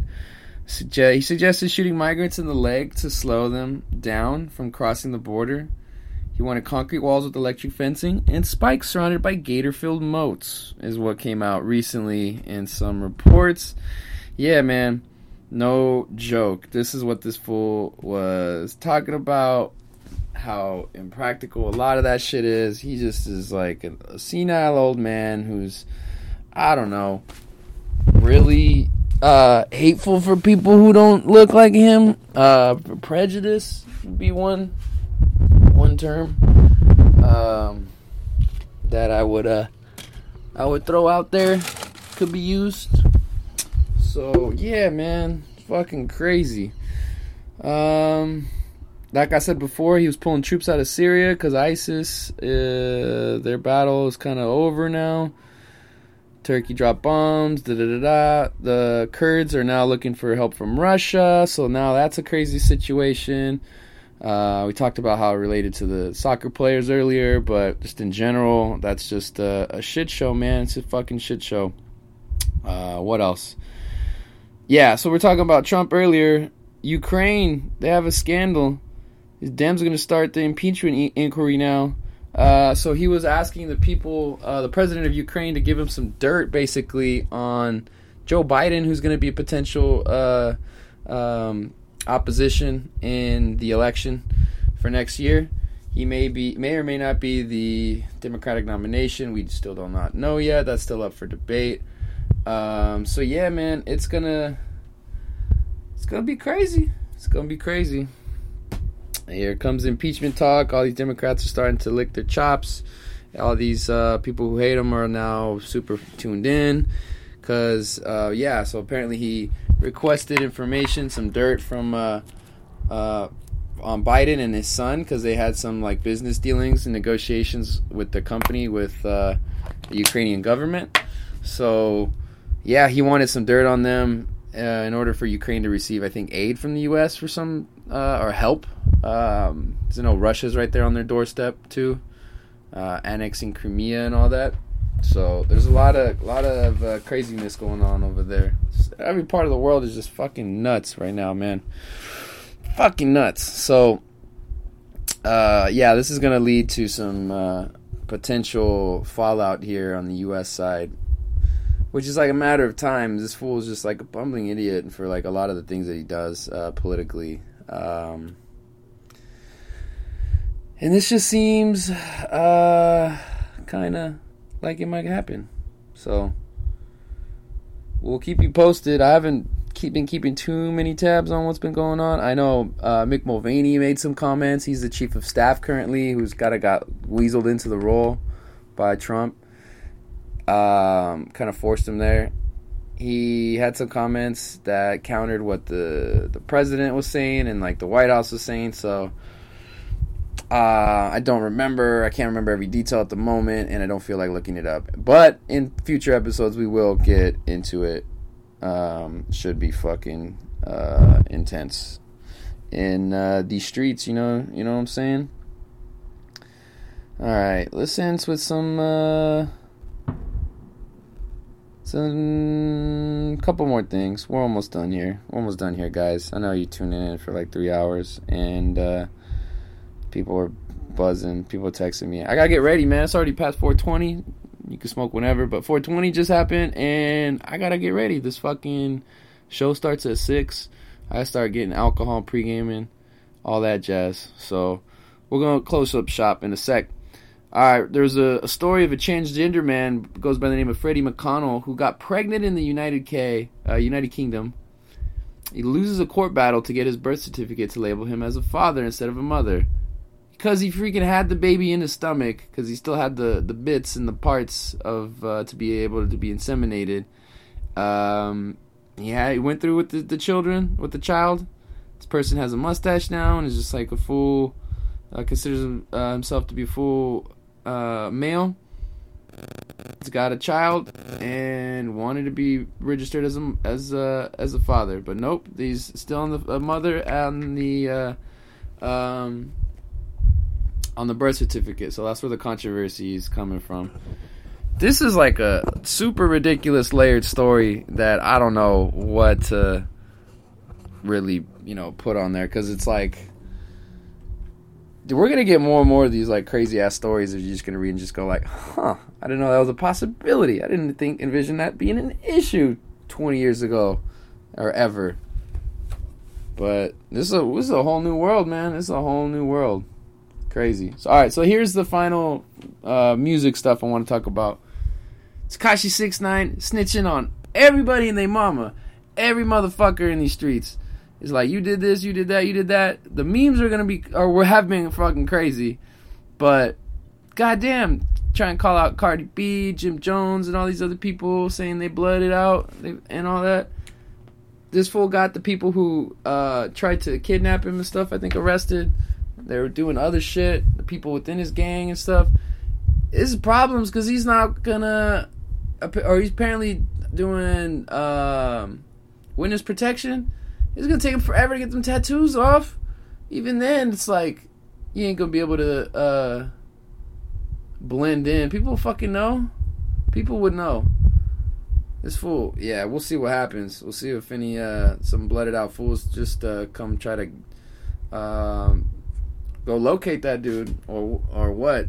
He's gonna get his sentence reduced. We don't know how much yet and what the ramifications are for that. But yeah, man, Tekashi just fucking snitching, ratting on everybody, every motherfucker out there.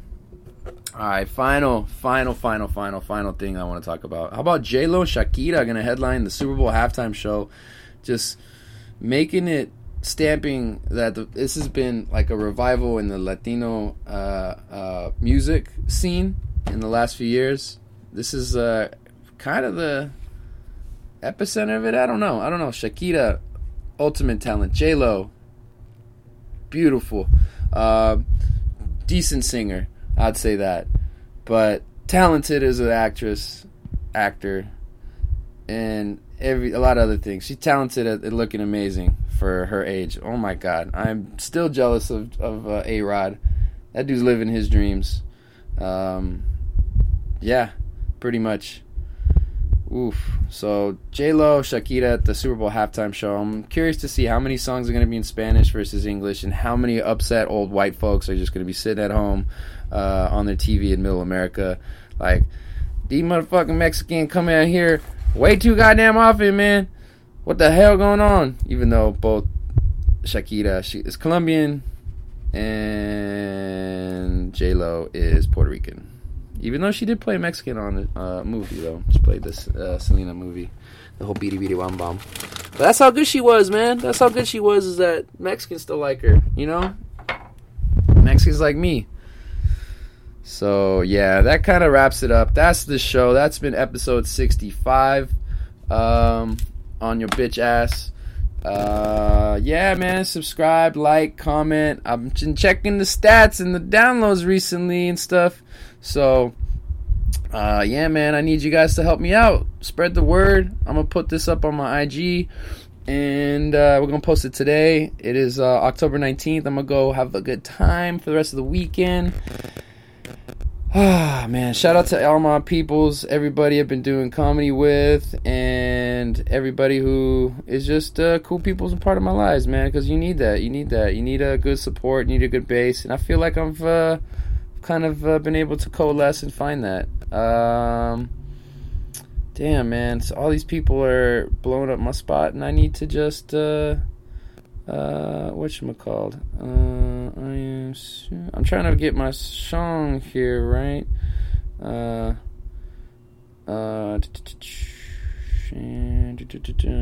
there's my song. And I'm not going to play it yet because I want to play it on good speakers. So that's what's happening at the moment. Yeah, man, I'm going to go listen to house techno music. I'm probably going to take some, little bit of Molly and feel myself. literally and figuratively. If you understand that dialect and that colloquialism, all that shit, them slangs, you feel me? Homegirl Molly, she's a nice one. She makes you feel nice. So I'm gonna be doing that. Shout out to the whole crew that I'm gonna be seeing later tonight at Sound as well, and then Sunday as a little MK Diplo back-to-back action for you. This has been episode 65 of the Puro Caballero Show. We are on SoundCloud, Spotify, Apple Podcasts, Google Podcasts, TuneIn, Stitcher, all of that shit, man. Follow us, like, subscribe. You can find me on Instagram and Twitter, which has been a little bit dormant recently, but it's still there. I ain't gonna give it up forever, right? I am at Puro Caballero. That's PuroCaballero for all you gringos. Alright, so knock if you with me. We in this bitch. Alright, this has been, Big Trouble in Big China. Thank you for tuning in. We're going to finish off with some I Am Sue. We're going to go with the Shanghai because it's appropriate with the politics that's going on at the moment. And also shout out to I Am Sue and Cool John that came out with that 6-piece chicken nugget little tape that dropped recently that I peeped. I like it, man. I like a lot of the songs off of that shit, the majority of them. So any event, here's the HBK gang general right here. I Am Sue. All right, talk to y'all later. Yee.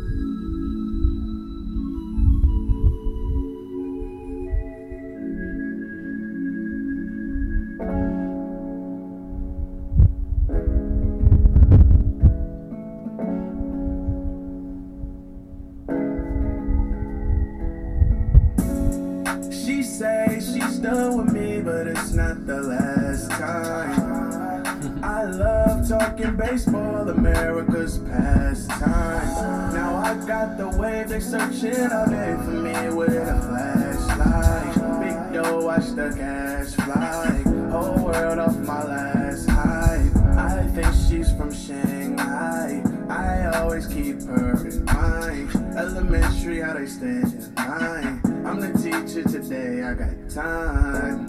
I think I know too much, but I never show too much. I remember eating frozen cups, last time the boy seen me froze up. She say she's done with me, but it's not the last time. I love talking baseball, America's pastime. Now I got the wave, they searching all day for me with a flashlight. Big dough, watch the cash fly. Whole world off my last high. Make her walk a fine line. I treat her like fine shine. VVS all of my eyes. Tell her look on the bright side. And she knows just what I like. Never trip, keep your shoes tight. Spread love, don't abuse life. View yours how I view mine. I think I'm one of a kind, and I have a special mind. It took a while just to get it right. Spread my wings and watch me fly. She say she's done with me, but it's not the last time. I love talking baseball, America's pastime. Now I got the wave, they searching all day for me with a flashlight. Big dough, watch the cash fly. Whole world